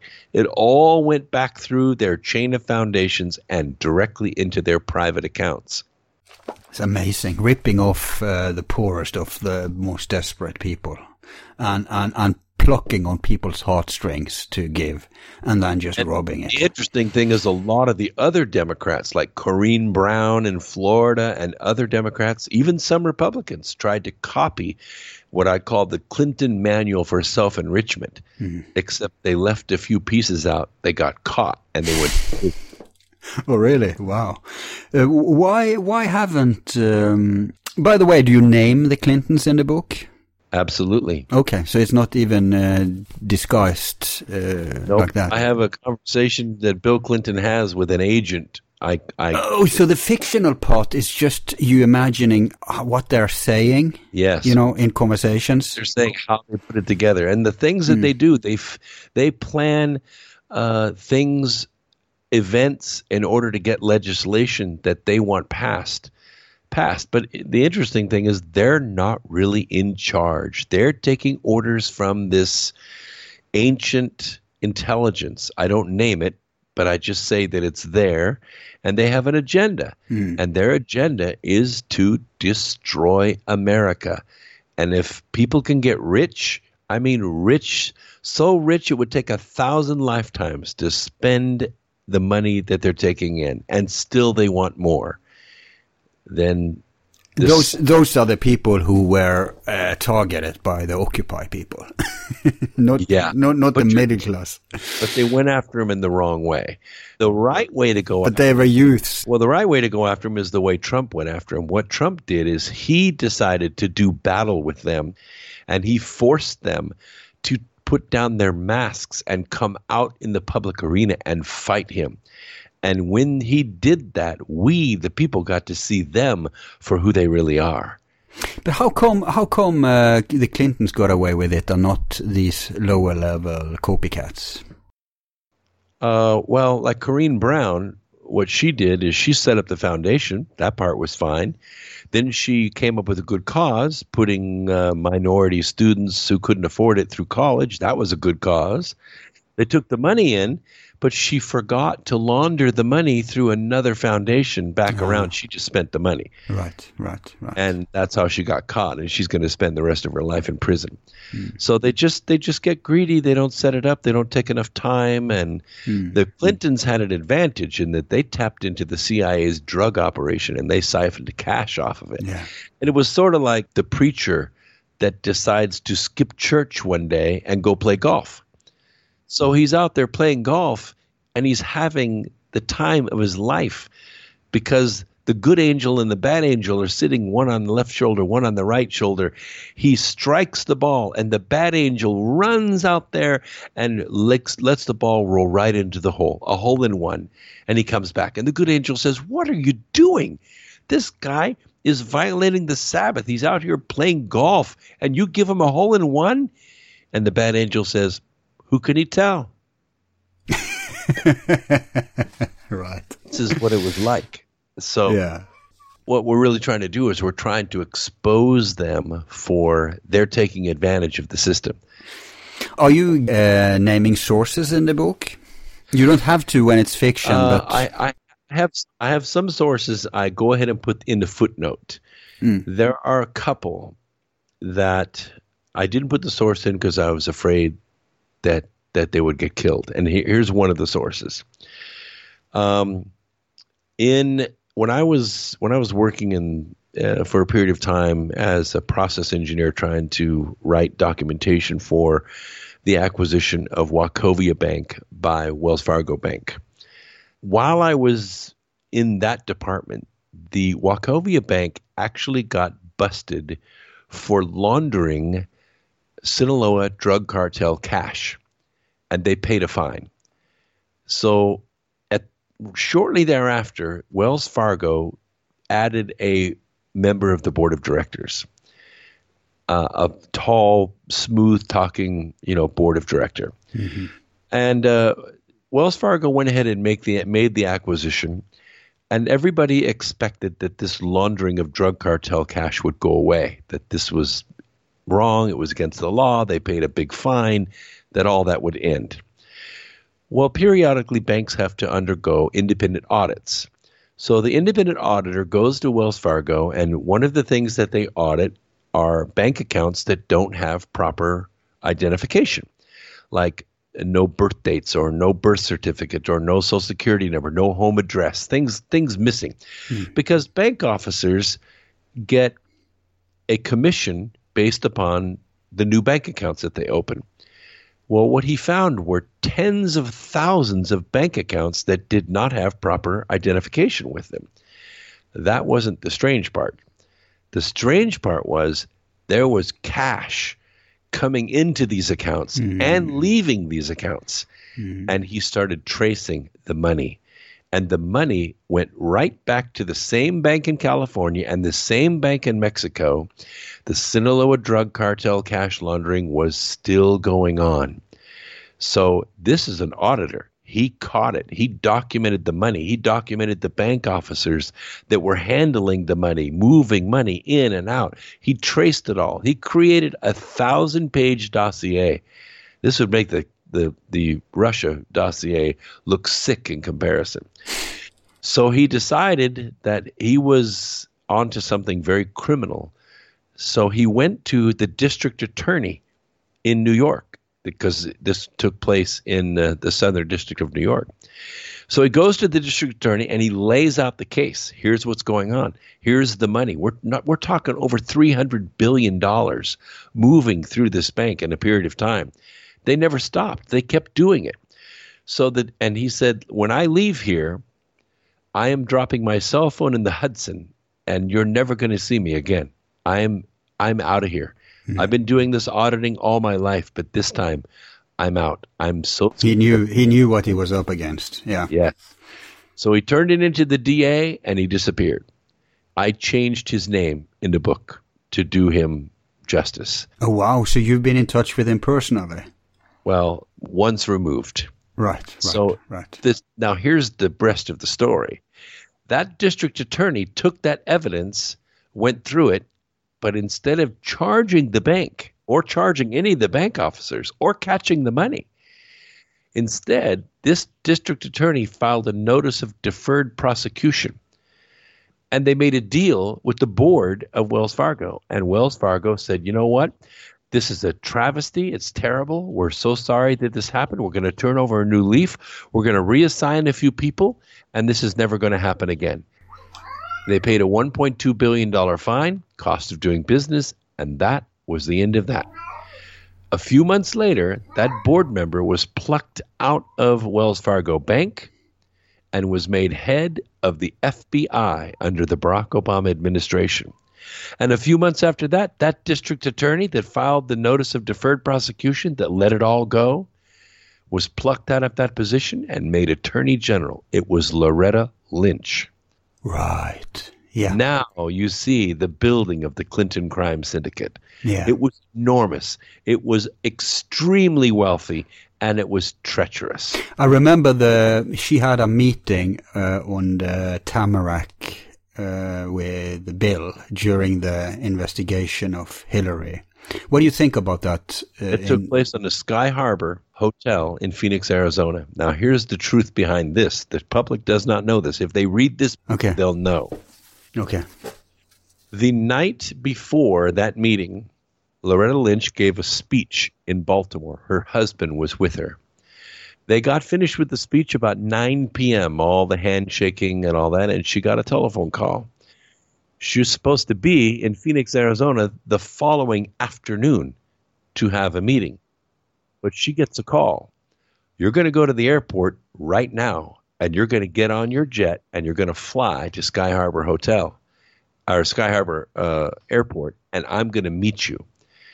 And she said, but it's 9 o'clock at night. It'll take me an hour to get to the airport, and we've got to rearrange things with the pilot, file a new flight plan. It's going to raise some flags. He said, I don't care. You get on the plane, and you get over here. Well, anytime you change a flight plan like that, it is an alert, and that's exactly what happened. The alert in Baltimore was sent to an informant, and that informant sent the information to Phoenix, to an individual named Chris Sine. And Chris Sine was a reporter for Channel 5. Mm-hmm. He was asked to be at Sky Harbor Hotel when that jet arrived and try to report on this meeting. Something big was going to happen.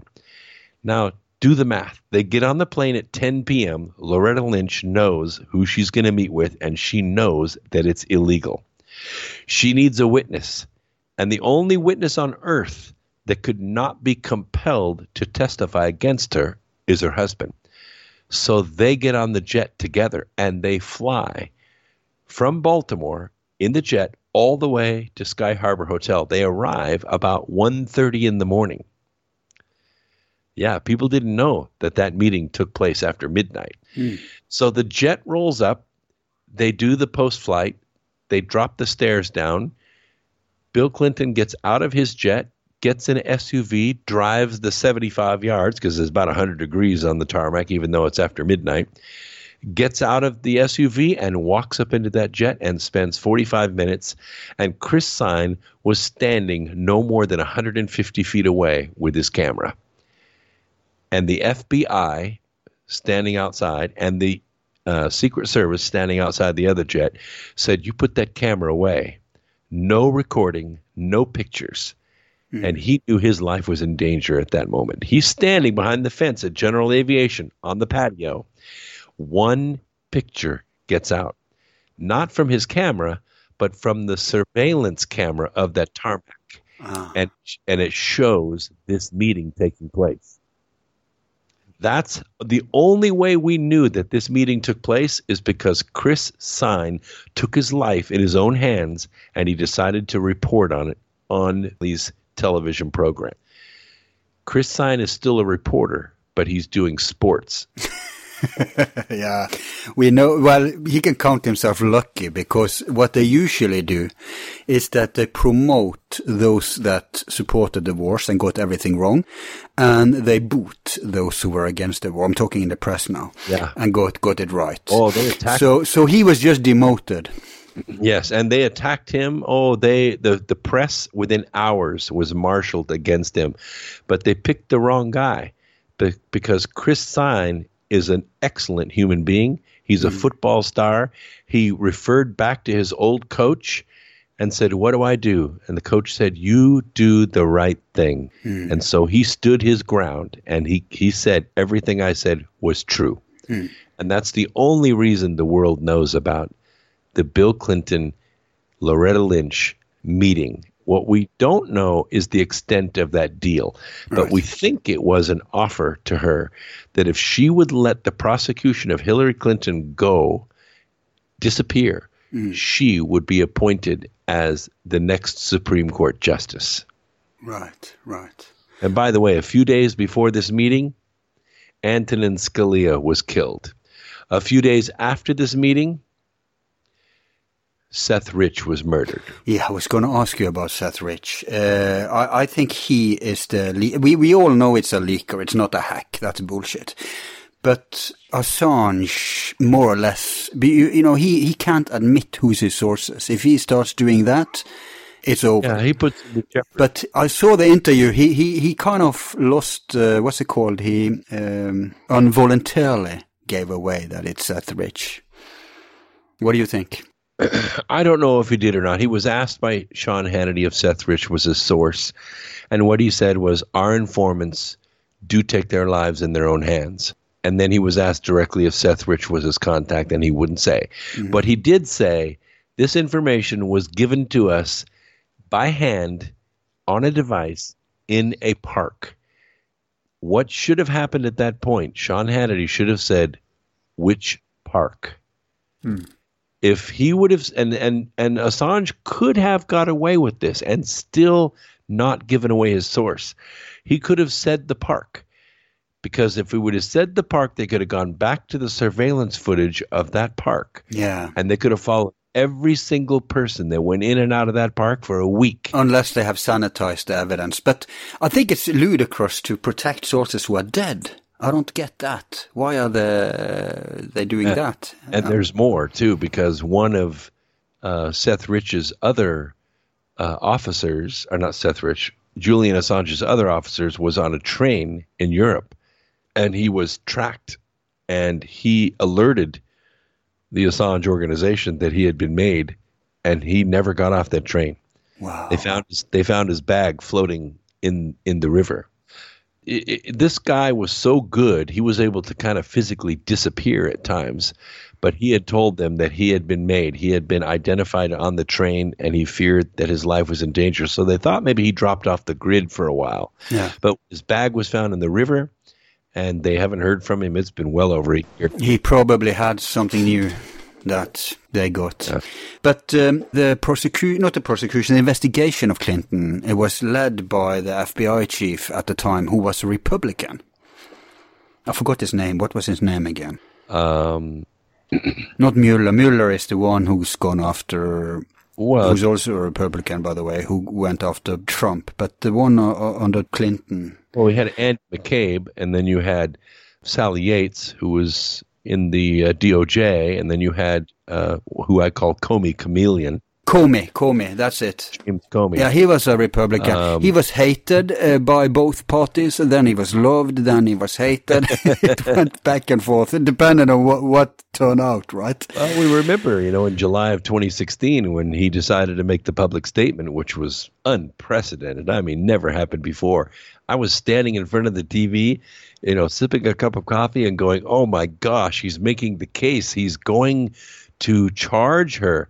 And then at the end of it, he said, no reasonable prosecutor would bring this case. But why didn't they, the Clintons refused to give up their servers? Obviously, because they claim it's a hack. They couldn't give it up because then they would know it's not a hack. Why didn't they just demand the servers? I mean, if FBI shows up at your place, you can't say, no, I won't give away the server. Well, there are two different servers that we are talking about here. One is the server with the DNC. Now, the DNC said that the Russians hacked it, but they wouldn't let the FBI look at the server, and they still haven't to this day. Yeah. The other server is Clinton's private server. Right.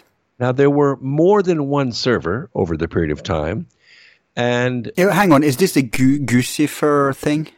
Well, Guccifer was kind of not real. because I think it was a red herring. Oh, okay. I think what happened was that the Clinton server was routinely accessed by foreign powers, and that was by design. The things that were put on there were being sold for special favors later on. Right. And the one server was in Colorado, and the other server was in Chappaqua, which is where they live. And the server disappeared from there. We believe that it's in the hands of Mr. Bessea, who is the Attorney General of California at this time. He was working for the Clintons at that time. We believe that he took the server with him, that server still exists somewhere. But there were insurance policies taken off of that by Huma Abedin, who had complete access to that server. Right, yeah. And I remember that. Unfortunately for the Clintons, that laptop ended up in the possession of the FBI. Because they were investigating her husband, right? That sex maniac. Correct, Anthony Weiner. Yeah. But the interesting thing is that Comey was in charge of all that investigation, and he made sure, I think, that laptop did not end up in the right hands. We don't know that for sure. For all we know, Horowitz, who is the Office of Inspector General, knows where that server is, knows what's on that server, and the indictments have been made, but the prosecution has not been started. And that's why Attorney General William Barr has hired Mr. Durham, who is a world-renowned prosecutor, and they're going through this, and I'm looking for the head of the snake, maybe John Brennan, maybe Clapper and others, to be charged probably by the end of May. Oh, that would be wonderful. Those are disgusting human beings. But I hear you say that, but I also hear lots of Americans saying the same thing. They're almost to the point where they've lost faith in America because of this justice system that has not delivered justice. Yeah, but those people aren't America, goddammit. Those people are the enemies of the original idea of an America. These people are the spooks of the national security state, the industrial military complex. So the fact that people are waking up is a very good sign, I think. It is a good sign. Yeah. I think that 2018 was actually the year of awakening. Yeah. But so now we're awake. So now it's 2019. How about we have a year of light and we have a year of justice and we start putting these people in jail? Start with John Brennan, but don't stop until you get them all. Yeah. All the way down to, Sally Yates and Ray and McCabe. And let's not forget people inside the Obama administration like why stop there? Go back to the Bush administration. Exactly. If they're still around, go for them all. Well, some of them are actually in the current government, but like I said, I'm more pessimistic than you. I'm not holding my breath for any arrests. I haven't seen any elite people, whether they be Wall Street or the war industry or whatever, drug industry, all this stuff, be accountable ever in modern times. It seems that they're getting away with everything. But it starts with getting money out of politics. So if people don't get their butt off their sofa and do something, then we really don't have anyone else than ourselves to blame. I agree more. We, as a nation of 330 plus million people, we don't have any business having an elected official be in office more than 2 or 3 terms. It's just, we have so many smart people that could do so many wonderful things. Yep. But we keep electing people like Maxine Waters and Richard Blumenthal. Dianne Feinstein. She's a disgusting creature. Yeah. Mitch McConnell. Nancy Pelosi. Oh, my God. There's so many. It goes on. Look at Nadler. I mean, holy crap. Talk about a hitman. And, then you have people that lied and cheated and sexed their way into office. We have Kamala Harris. We have Cory Booker. It goes on and on and on, one criminal after another. Yeah, but just to be clear, you admit that it's not a partisan thing, this, because you almost only name Democrats, but the corporate hacks are just as much represented in the Republican field, right? Yes, and I will say that 45 Republicans are gone. They got out. Rather than be prosecuted, rather than be caught, the Ryans, the Corkers, the Flakes, right. Lots and lots of Republicans are gone because their old establishment piggy bank is now cracked open, and they decided to get out while the getting was good. Democrats, not so smart. They hung around just a little bit too long. Interesting. Well, we'll see how this all turns out, because everybody is accepting that there's crooks on both sides, but they're hypersensitive to partisan hacks. Yeah, for good reason. Well, the one thing you could be sure of, if you have a politician that is groomed, he's probably going to be corrupt. Somebody's going to own him. Yeah, and that's what's nice about Trump is he's private. Nobody can buy him. They can buy him, but I suspect there is other means of pressuring going on. I don't buy into some of the reports about the war behind the scenes, and I don't believe this QAnon thing, because they never deliver.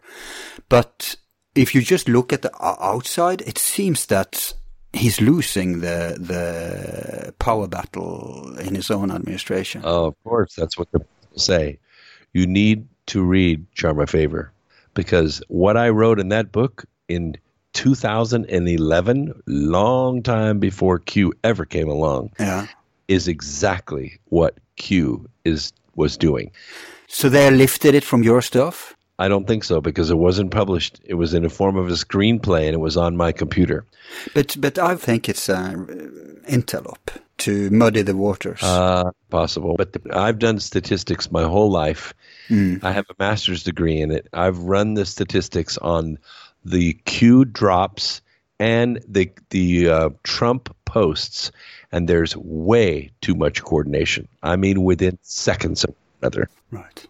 Have you heard about Steve Pishinek or whatever his name is? He talked about he's an ex-Intel guy. I forgot from where, NSA or Feds, Federal FBI or something. But he's been talking about this war behind the scenes. It's big. It's big because there's so much at stake. But I will tell you, it's a small, tight group of ultra hackers, maybe inside the NSA. But they are predicting stuff that's not coming to fruition. Not necessarily. What they're doing is they're manipulating the public. They're giving them information to make them look at certain things. And you got to remember, as soon as they put it out, the other side moves. The other side takes a counter move. This is espionage live. It's not predicting. It's an espionage war that's going on. Mm-hmm. But I never really bought into the thing where they would say, trust the plan, trust Sessions. I didn't believe any of that. That was a big weakness. Jeff Sessions was compromised almost out of the gate. Yeah. And I don't think he was part of the plan. He was part of the problem.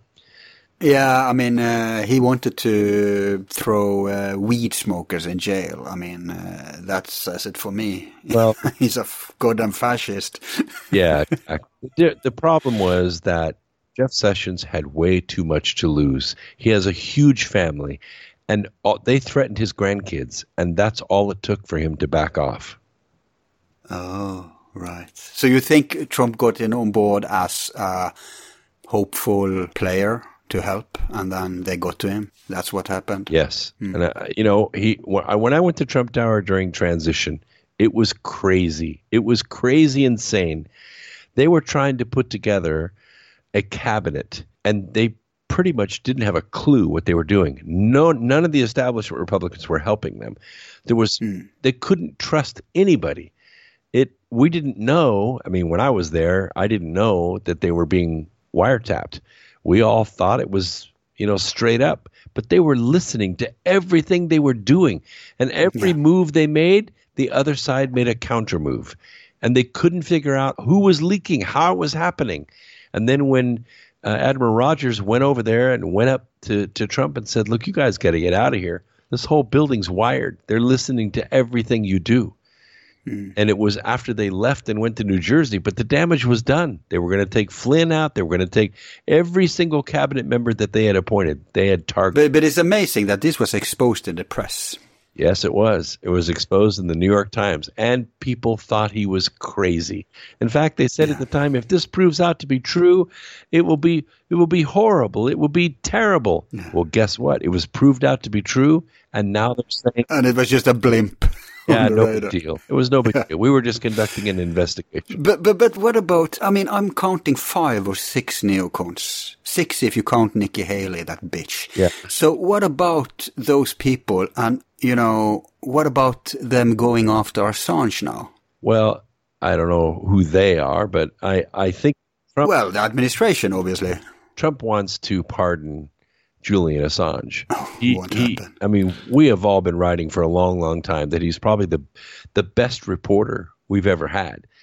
And yeah, sure. He exposed some bad stuff, and some of the bad stuff was ours. Well, so what? It was true. And Sean Hannity is so supportive of Julian Assange. I can tell you the Trump administration, the core of it, supports Assange. He can't come out publicly and say anything because of the stigma that's around Assange as a traitor. But he's not a traitor. He's an Australian. No. He was just reporting. He never hacked anything. No. Whistleblowers. They never, and WikiLeaks is the only organization in the world, press organization, that's never been caught in on truth or on fact. But still, why, if he want to pardon him, why isn't he pardoning him? They're going after him. Well, because it's not America that's prosecuting him. It's Sweden, which is crazy. But, you know. Well, they dropped they've dropped it, actually. But I thought they just reassigned it yesterday. They brought it back. Yeah. Right, but that's not. But it's still, they're going to extract him according to what's his face, this creep that's in the administration, not Bolton, but the other guy, ex-CIA chief. Brennan? No, he's in the administration. The big neocon, other than Bolton. He's the one who wanted to make Assange. He's the one who made the espionage thing. You know, before that it was a press thing. But if you turn it over to become an espionage thing, then you can actually give him death penalty.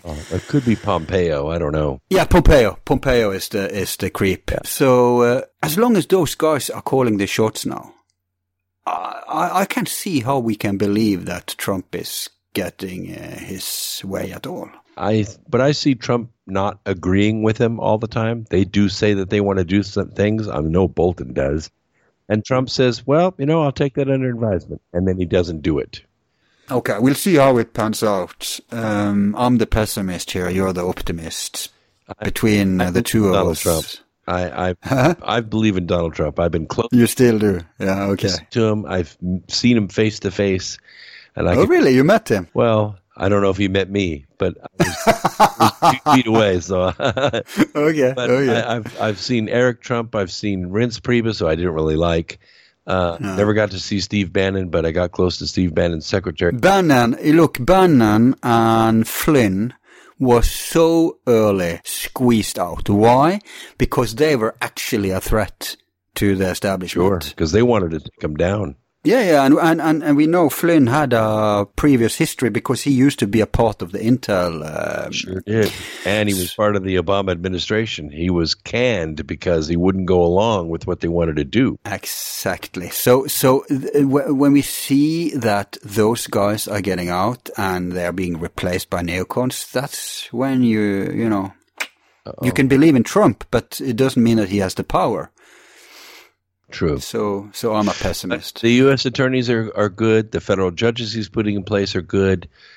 He's doing what he can do where he can do it. If the Republicans in the Senate would back his appointments and let his administration come up to strength, right now they're about 400 people, 500 people short of having a full administration. And he's almost 3 years into his term. I mean, it's crazy. This should have been done 24 months ago. You know, in this country, we've seen pretty much the destruction of the Republican Party. That happened about a year and a half ago. Well over half the old Republican guard is retiring or they're gone. By this election, most of them will be gone. So it's a new party. I don't even know. You wouldn't. Yeah, but it was so promising under Ron Paul. Sure. I mean, imagine if but they cheated him just like Bernie, right? That was libertarian. Yeah, absolutely. Yeah, they cheated him just like Bernie. But now we're actually witnessing the destruction of the Democrat Party. And that's going to be something to watch. That's going to be so entertaining because the Democrats are not like the Republicans. They'll go every man for himself, to try to make all the money that they can make. But Democrats are not that way. They move in lockstep. They move as a group, like a school of fish. When they fail, the whole thing's going to fail. I wonder what will come up in its stead. But we've seen new parties. That's often how new parties manage to come onto this scene when old collapsed. Yeah, I'd like to see a libertarian or even a constitutional party. We've got what's called the Freedom Caucus, which is very active in the Republican Party, but there's also a Freedom Caucus forming in the Democrat ranks, not in Congress, but outside of Congress in some of the states. And we're seeing that come to light. So I think once these old guard Democrats are taken out of the way, these younger millennials that are more progressive, and I mean progressive in the sense of getting government out of the way. Because right now we have this enormous agency government. It's soaking trillions of dollars out of our economy, and we need to get rid of it. It needs to be gone. That's why the Convention of States is so important. No. The election starts in 28 days. Oh, my God. And in 28 days, it's going to be full on. Already? We just had an election, man. No, I mean the midterm elections. Right. This actually starts in 28 days. Okay, that will be interesting. Yeah. Well, let's see how it pans out. Well, we'll keep watching, and so will you. Yeah. I guess we should wrap it up then. We've been going for a couple of hours, so we crammed a lot of info into this. Anything you want to add at the end here? No, I mean, I'll be speaking at Contact in the Desert the 30th or the 31st through the 2nd of June. So if you're anywhere on the West Coast and you can make it out there to Indian Wells, go to contactinthedesert.com and come and see me. And also, the stuff that we've been talking about tonight, it's all through the Birth Trilogy and eventually Charm of Favor. We're making it into film. The scripts are being written. We're sharing them with TV executives in 2 weeks. And we hope to make the things that we have been talking about tonight available to the world in film. Wow, that's a feat. First off, I thought Hollywood was controlled by the Democratic establishment elite. Well, it is, but TV has splintered. Hollywood lost control of it. So it went to North Carolina, then it went to Georgia. There's filming going on in 10 different states right now for Netflix, for Hulu, for Amazon, for Apple TV. Right.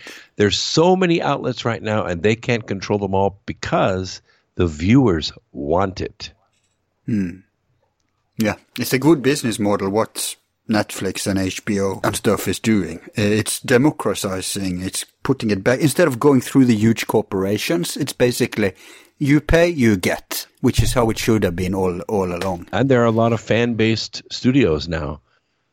And fan-sponsored projects. Like take last time you were on, we were discussing the Hitler on the Moon and Hitler Inside of the Earth movies. Iron Sky, I believe it's called. H&M and other fan. Yeah, and they are basically just financed by fans. That's right.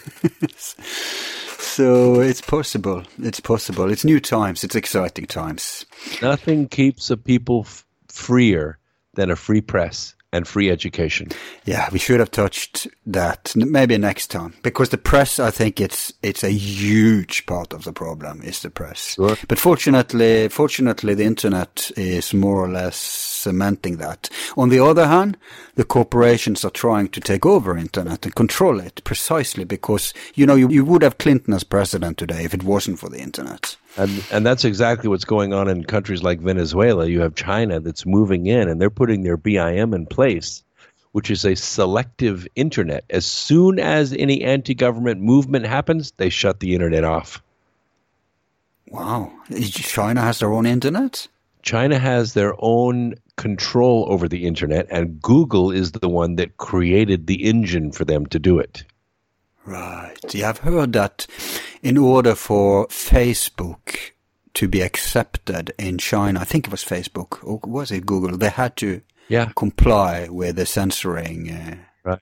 And it's generally happening here. If you go to Google and you just put in Donald Trump into Google, you won't find very many positive things at all. It's almost all negative. If you put in words like... Yeah, but that's the general way that Google controls, the algorithm controls what's coming on top. But in China, they're directly censoring websites. Yes. But I've heard, isn't there tools to get around that stuff? There are. VPN or whatever. We have those tools, and we have smart people in the United States, of course. But if you influence what people see when they put in search terms, it's already been documented. They control 5, maybe 6 million votes in the 2016 election. I'm sorry, the 2018 election. That's a lot of votes. That's enough to switch control of Congress. Yeah. Well, they use every mean they can, but at least it's more work for them doing it through internet than, Operation Mockingbird kind of thing in the old stream press. Especially with great international radio programs like yours. Yeah. And yours, by the way. Tell us about your radio show. Sure. X Squared Radio is live and free every Sunday night between 8 and 11 p.m. Eastern Time. It's a call-in program, so while we're live for 3 hours, you can call in and talk about anything. We do talk about science and global government and economics and whatever is interesting in the press. Spirituality. Yes, and it like I said, it's free and it's live and it's at xsquaredradio.com. Do you save old shows as podcasts? Yes, we save the podcast on tfrlive.com. And we also do a YouTube live. So since January, we've not only been on audio, but we've been on video. So you can see what we're talking about, and you can see me while the program's on. Is this put out on your Brooks Agnew YouTube channel? Yes. Okay. I think we subscribe to that, so I'll take a look. But that's great, Brooks. Any new books in the pipeline, by the way? Right now I'm working on the scripts, the screenplays. It's 3 seasons, so there's 42 scripts. Each script is between 35 and 41 pages long, depends on the amount of dialogue and action. Yeah. That's about 2,000 pages of writing, and I am heavy into it right now. We're almost through season 1. Yeah, going to keep you busy for a while. I guess so. All right. Well, thanks a lot for enlightening us today. Absolutely my pleasure. Anytime. Okay. And next time you want me to come on, no problem. I'll be on. Cool. Okay, Brooks. Thanks a lot. Thank you very much. Have a great evening. You too.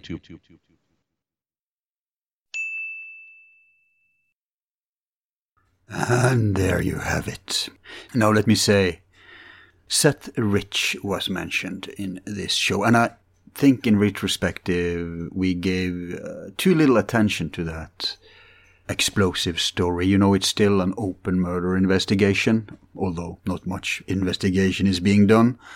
But there are things I think would be relevant to share with you there, because the story has got too little attention in general. And but before I do that, let me remind you that if you're not a Trump supporter, do not be distracted by the fact that at the time of the recording, at least, our guest had faith in him. When I originally read his first book, he was a Paul supporter, but like everyone else, he's evolving with the times. And at this point, he believed in Trump, and I don't blame him. Look, you know me. If you've been following my shows, I'm not big on Trump. Although, in retrospective, this post commentary is recorded in 22, it's obvious that he would have been the lesser of two evils. When we see all the things they were trying to scare people from voting Trump about has come to fruition under Biden.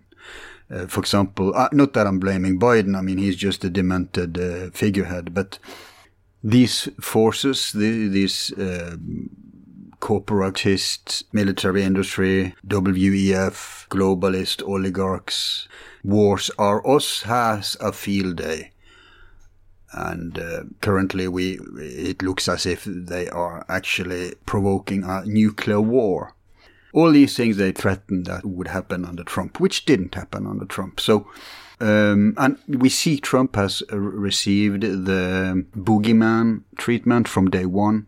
You know, the exact same thing they said about Saddam Hussein, Gaddafi, Slobodan Milosevic. They demonized Assad.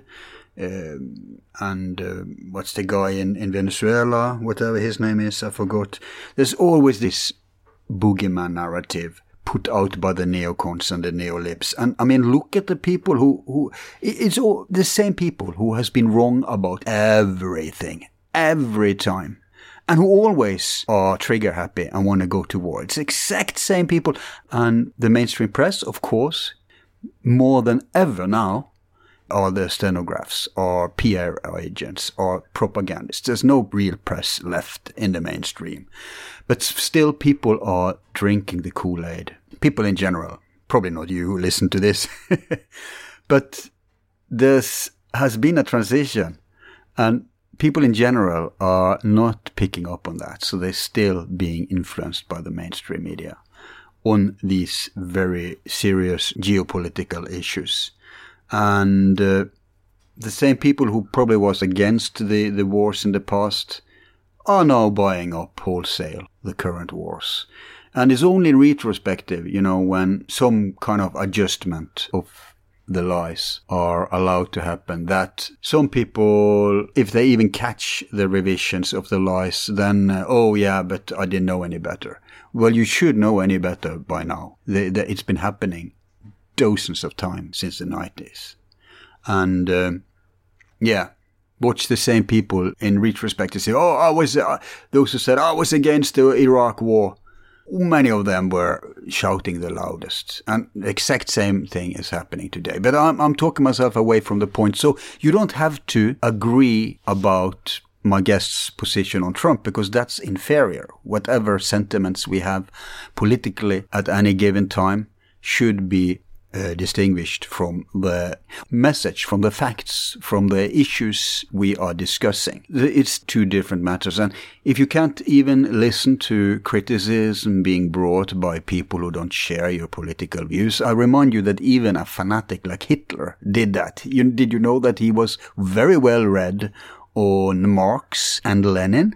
In fact, he said once one of his Gautleiters asked him about that critically. He replied, those who are afraid to read their opponents' writings are just insecure about their own position. I think that's very right. You would want to, if you're comfortable with your own values and views, you need to understand what's going on in the world, and then you need to understand as many perspectives as possible.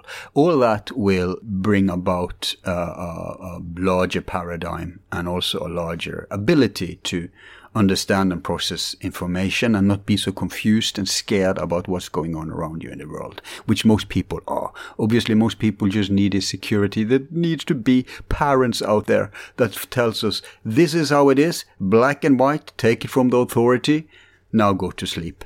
That's most people's instinctive need. And I don't blame them, because in today's society, we're all bogged down. People are distracted. People are tired. They just want roof over their head, food in their belly, and some semblance of a life for their family. Now, that's a luxury that you may or may not get, but some of us knows that the lunatics have taken over the asylum and we need to be the adults in the room. We need to see all perspectives and understand better what's going on. And that's why I often have on guests, which I may not agree with about everything, but for whatever I have them on for, I'm all ears, because that's something they've delved into. That's something they are expert on, which I may be able to learn from. And I'm very comfortable in my own values and my own ideals and my own views about things. So understanding what's going on, accepting new facts that I haven't taken into account before, doesn't throw me off my baseline. In fact, it just expands it. And one of these things is Seth Rich, because I must admit that I originally dismissed that thing because I didn't look deeply enough into it. Now, I knew it was something fishy, and I did for a long time suspect he was the leak for WikiLeaks. And then came Russiagate, and then I knew something is wrong, because again, those people who do not look into things, who do not do their own research, who do not check out independent, serious investigators, but rely on the headlines, the corporate news, they believe to this day that there was something in Russiagate. They haven't registered that it's been officially debunked. Even the mainstream has run away from that. When Mueller didn't find anything, they should have taken the cue. Of course, Russia wasn't behind the hack of the DNC. Of course, there was no collusion between Trump and Russia. In fact, under the Trump administration, they did very many things that was bad for Russia. And I don't even think Trump would be sophisticated enough to be in on such a plot, if even the Russian administration would be stupid enough to try that. No. It's been a huge distraction, and this is why Seth Rich was such a threat for that part of the deep state, because he blew open the case. And in fact, just like the Hunter Biden laptop and all the other scandals regarding Hunter Biden, some of which we touched in the show today, because it didn't start with the laptop, of course. This corruption story. In fact, it's pretty ominous that we discussed Ukraine. This was obviously before Russia was provoked, or some would say lured into attacking them. It's an old story. It was relevant back then. It goes back to 2014. In fact, it goes even further back, but like everything in history is connected to everything. But let me not get off-tracked by that. Let's go back to Seth Rich. So I was back and forth about him, but there was this enormous debunking attempt, without any substance, of course. So here's some interesting facts about the case, which you may or may not have heard about, but which you need to, because this smells Epstein, it smells JFK, pandemic, Russiagate, 9/11, it smells all these great lies that we are supposed to just swallow without put some effort into it. We're supposed to actually understand that we're being fed coal, pretending to be diamonds. So they don't even care. So listen to this, as I think this may clarify a little what you probably have suspected all along regarding the Seth Rich case. So on July 10, 2016, Seth Rich was a 27-year-old man walking home to his place on Capitol Hill after meeting friends in a nearby bar, when he was shot in the back around 2:30 a.m. Fortunately, he was still alive and was taken to a nearby hospital. See, already this people don't know. That many just assume he was dead at the scene. But no, he was fully conscious and talking lucidly when he entered the hospital. A surgical resident said his wounds were not considered fatal. He said no one but the attending physician was allowed in Seth's room post-op. The attending physician examined his wounds, stabilized him, and determined that he would survive, as the wounds were not life-threatening, but would require surgery, which he would perform in a few hours. Shortly in the early hours of the morning, Donna Brazil and the DC police chief is reported to have visited the hospital. Another unknown doctor/surgeon was called in to take over his case. Then Seth Rich was taken to another floor and died a few hours later. Now, these are interesting elements of the story that is lesser known. But Did you know that shortly after the affair, an anonymous emergency room surgeon made a post to Boardnet regarding the circumstances of Seth Rich's death? And the means of information dissemination are similar to another intriguing anonymous post made to Reddit by an alleged FBI agent. And I'll read to you the post of the ER doctor. He was one of those on duty in the hospital ICU where Seth Rich was, and posted the following, and I'm quoting an excerpt here. In the meantime, Seth Rich was transferred to the ICU and transfused with 2 units of blood when his post-surgery crit came back 20%. He was stable and not on any pressors, and it seemed pretty routine. About 8 hours after he arrived, we were swarmed by law enforcement officers, and pretty much everyone except the attending physician and a few nurses were kicked out of the ICU, disallowing visiting hours, not something we do routinely. It was weird as hell. At turnover, that means change of shift, that morning we were instructed not to check up on the VIP that came in last night. That's exactly what the attending physician said, and no one except for me and another resident had any idea who he was talking about. No one here was allowed to see Seth except for the attending physician when he died. No code was called. That never happens, let alone for a 27-year-old.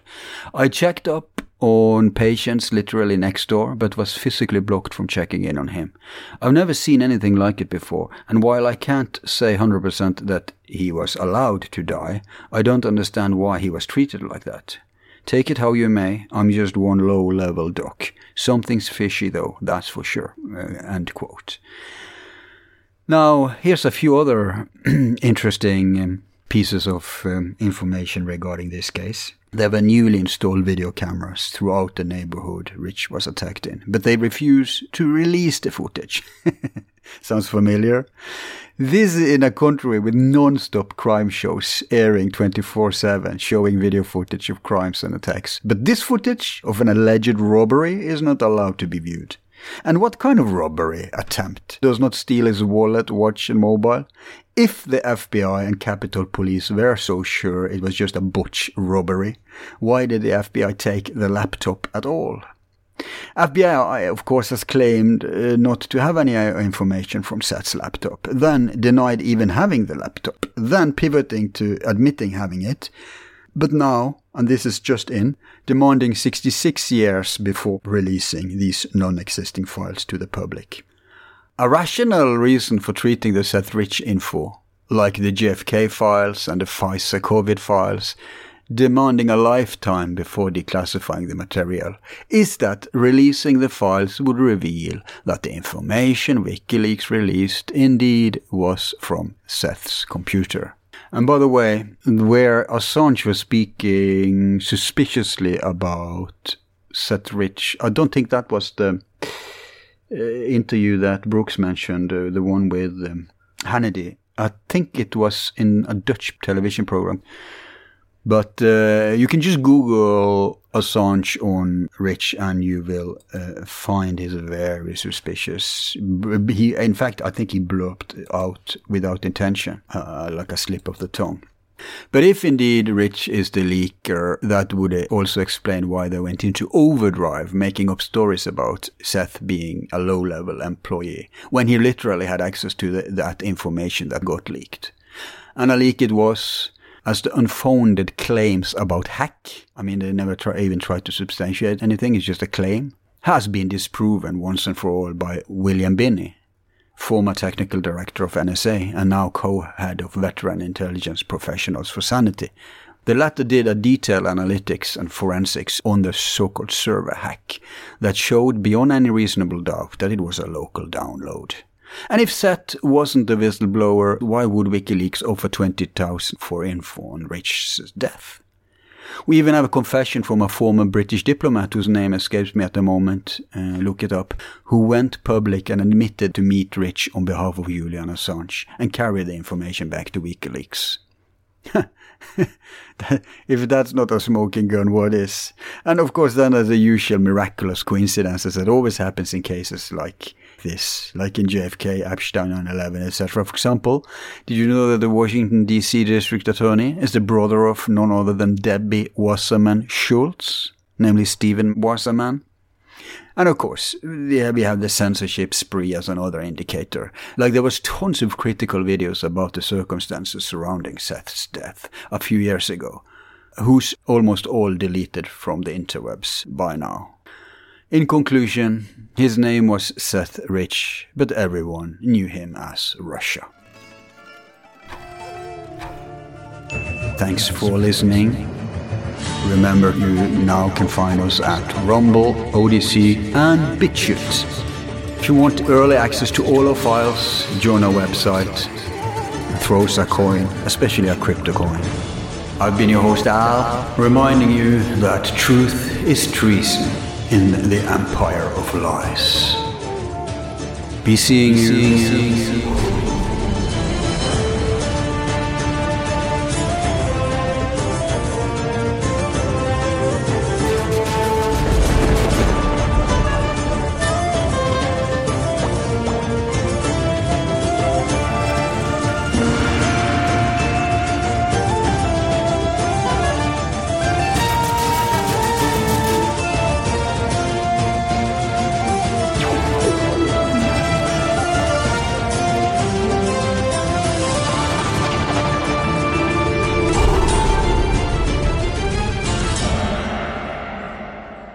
Who is number one?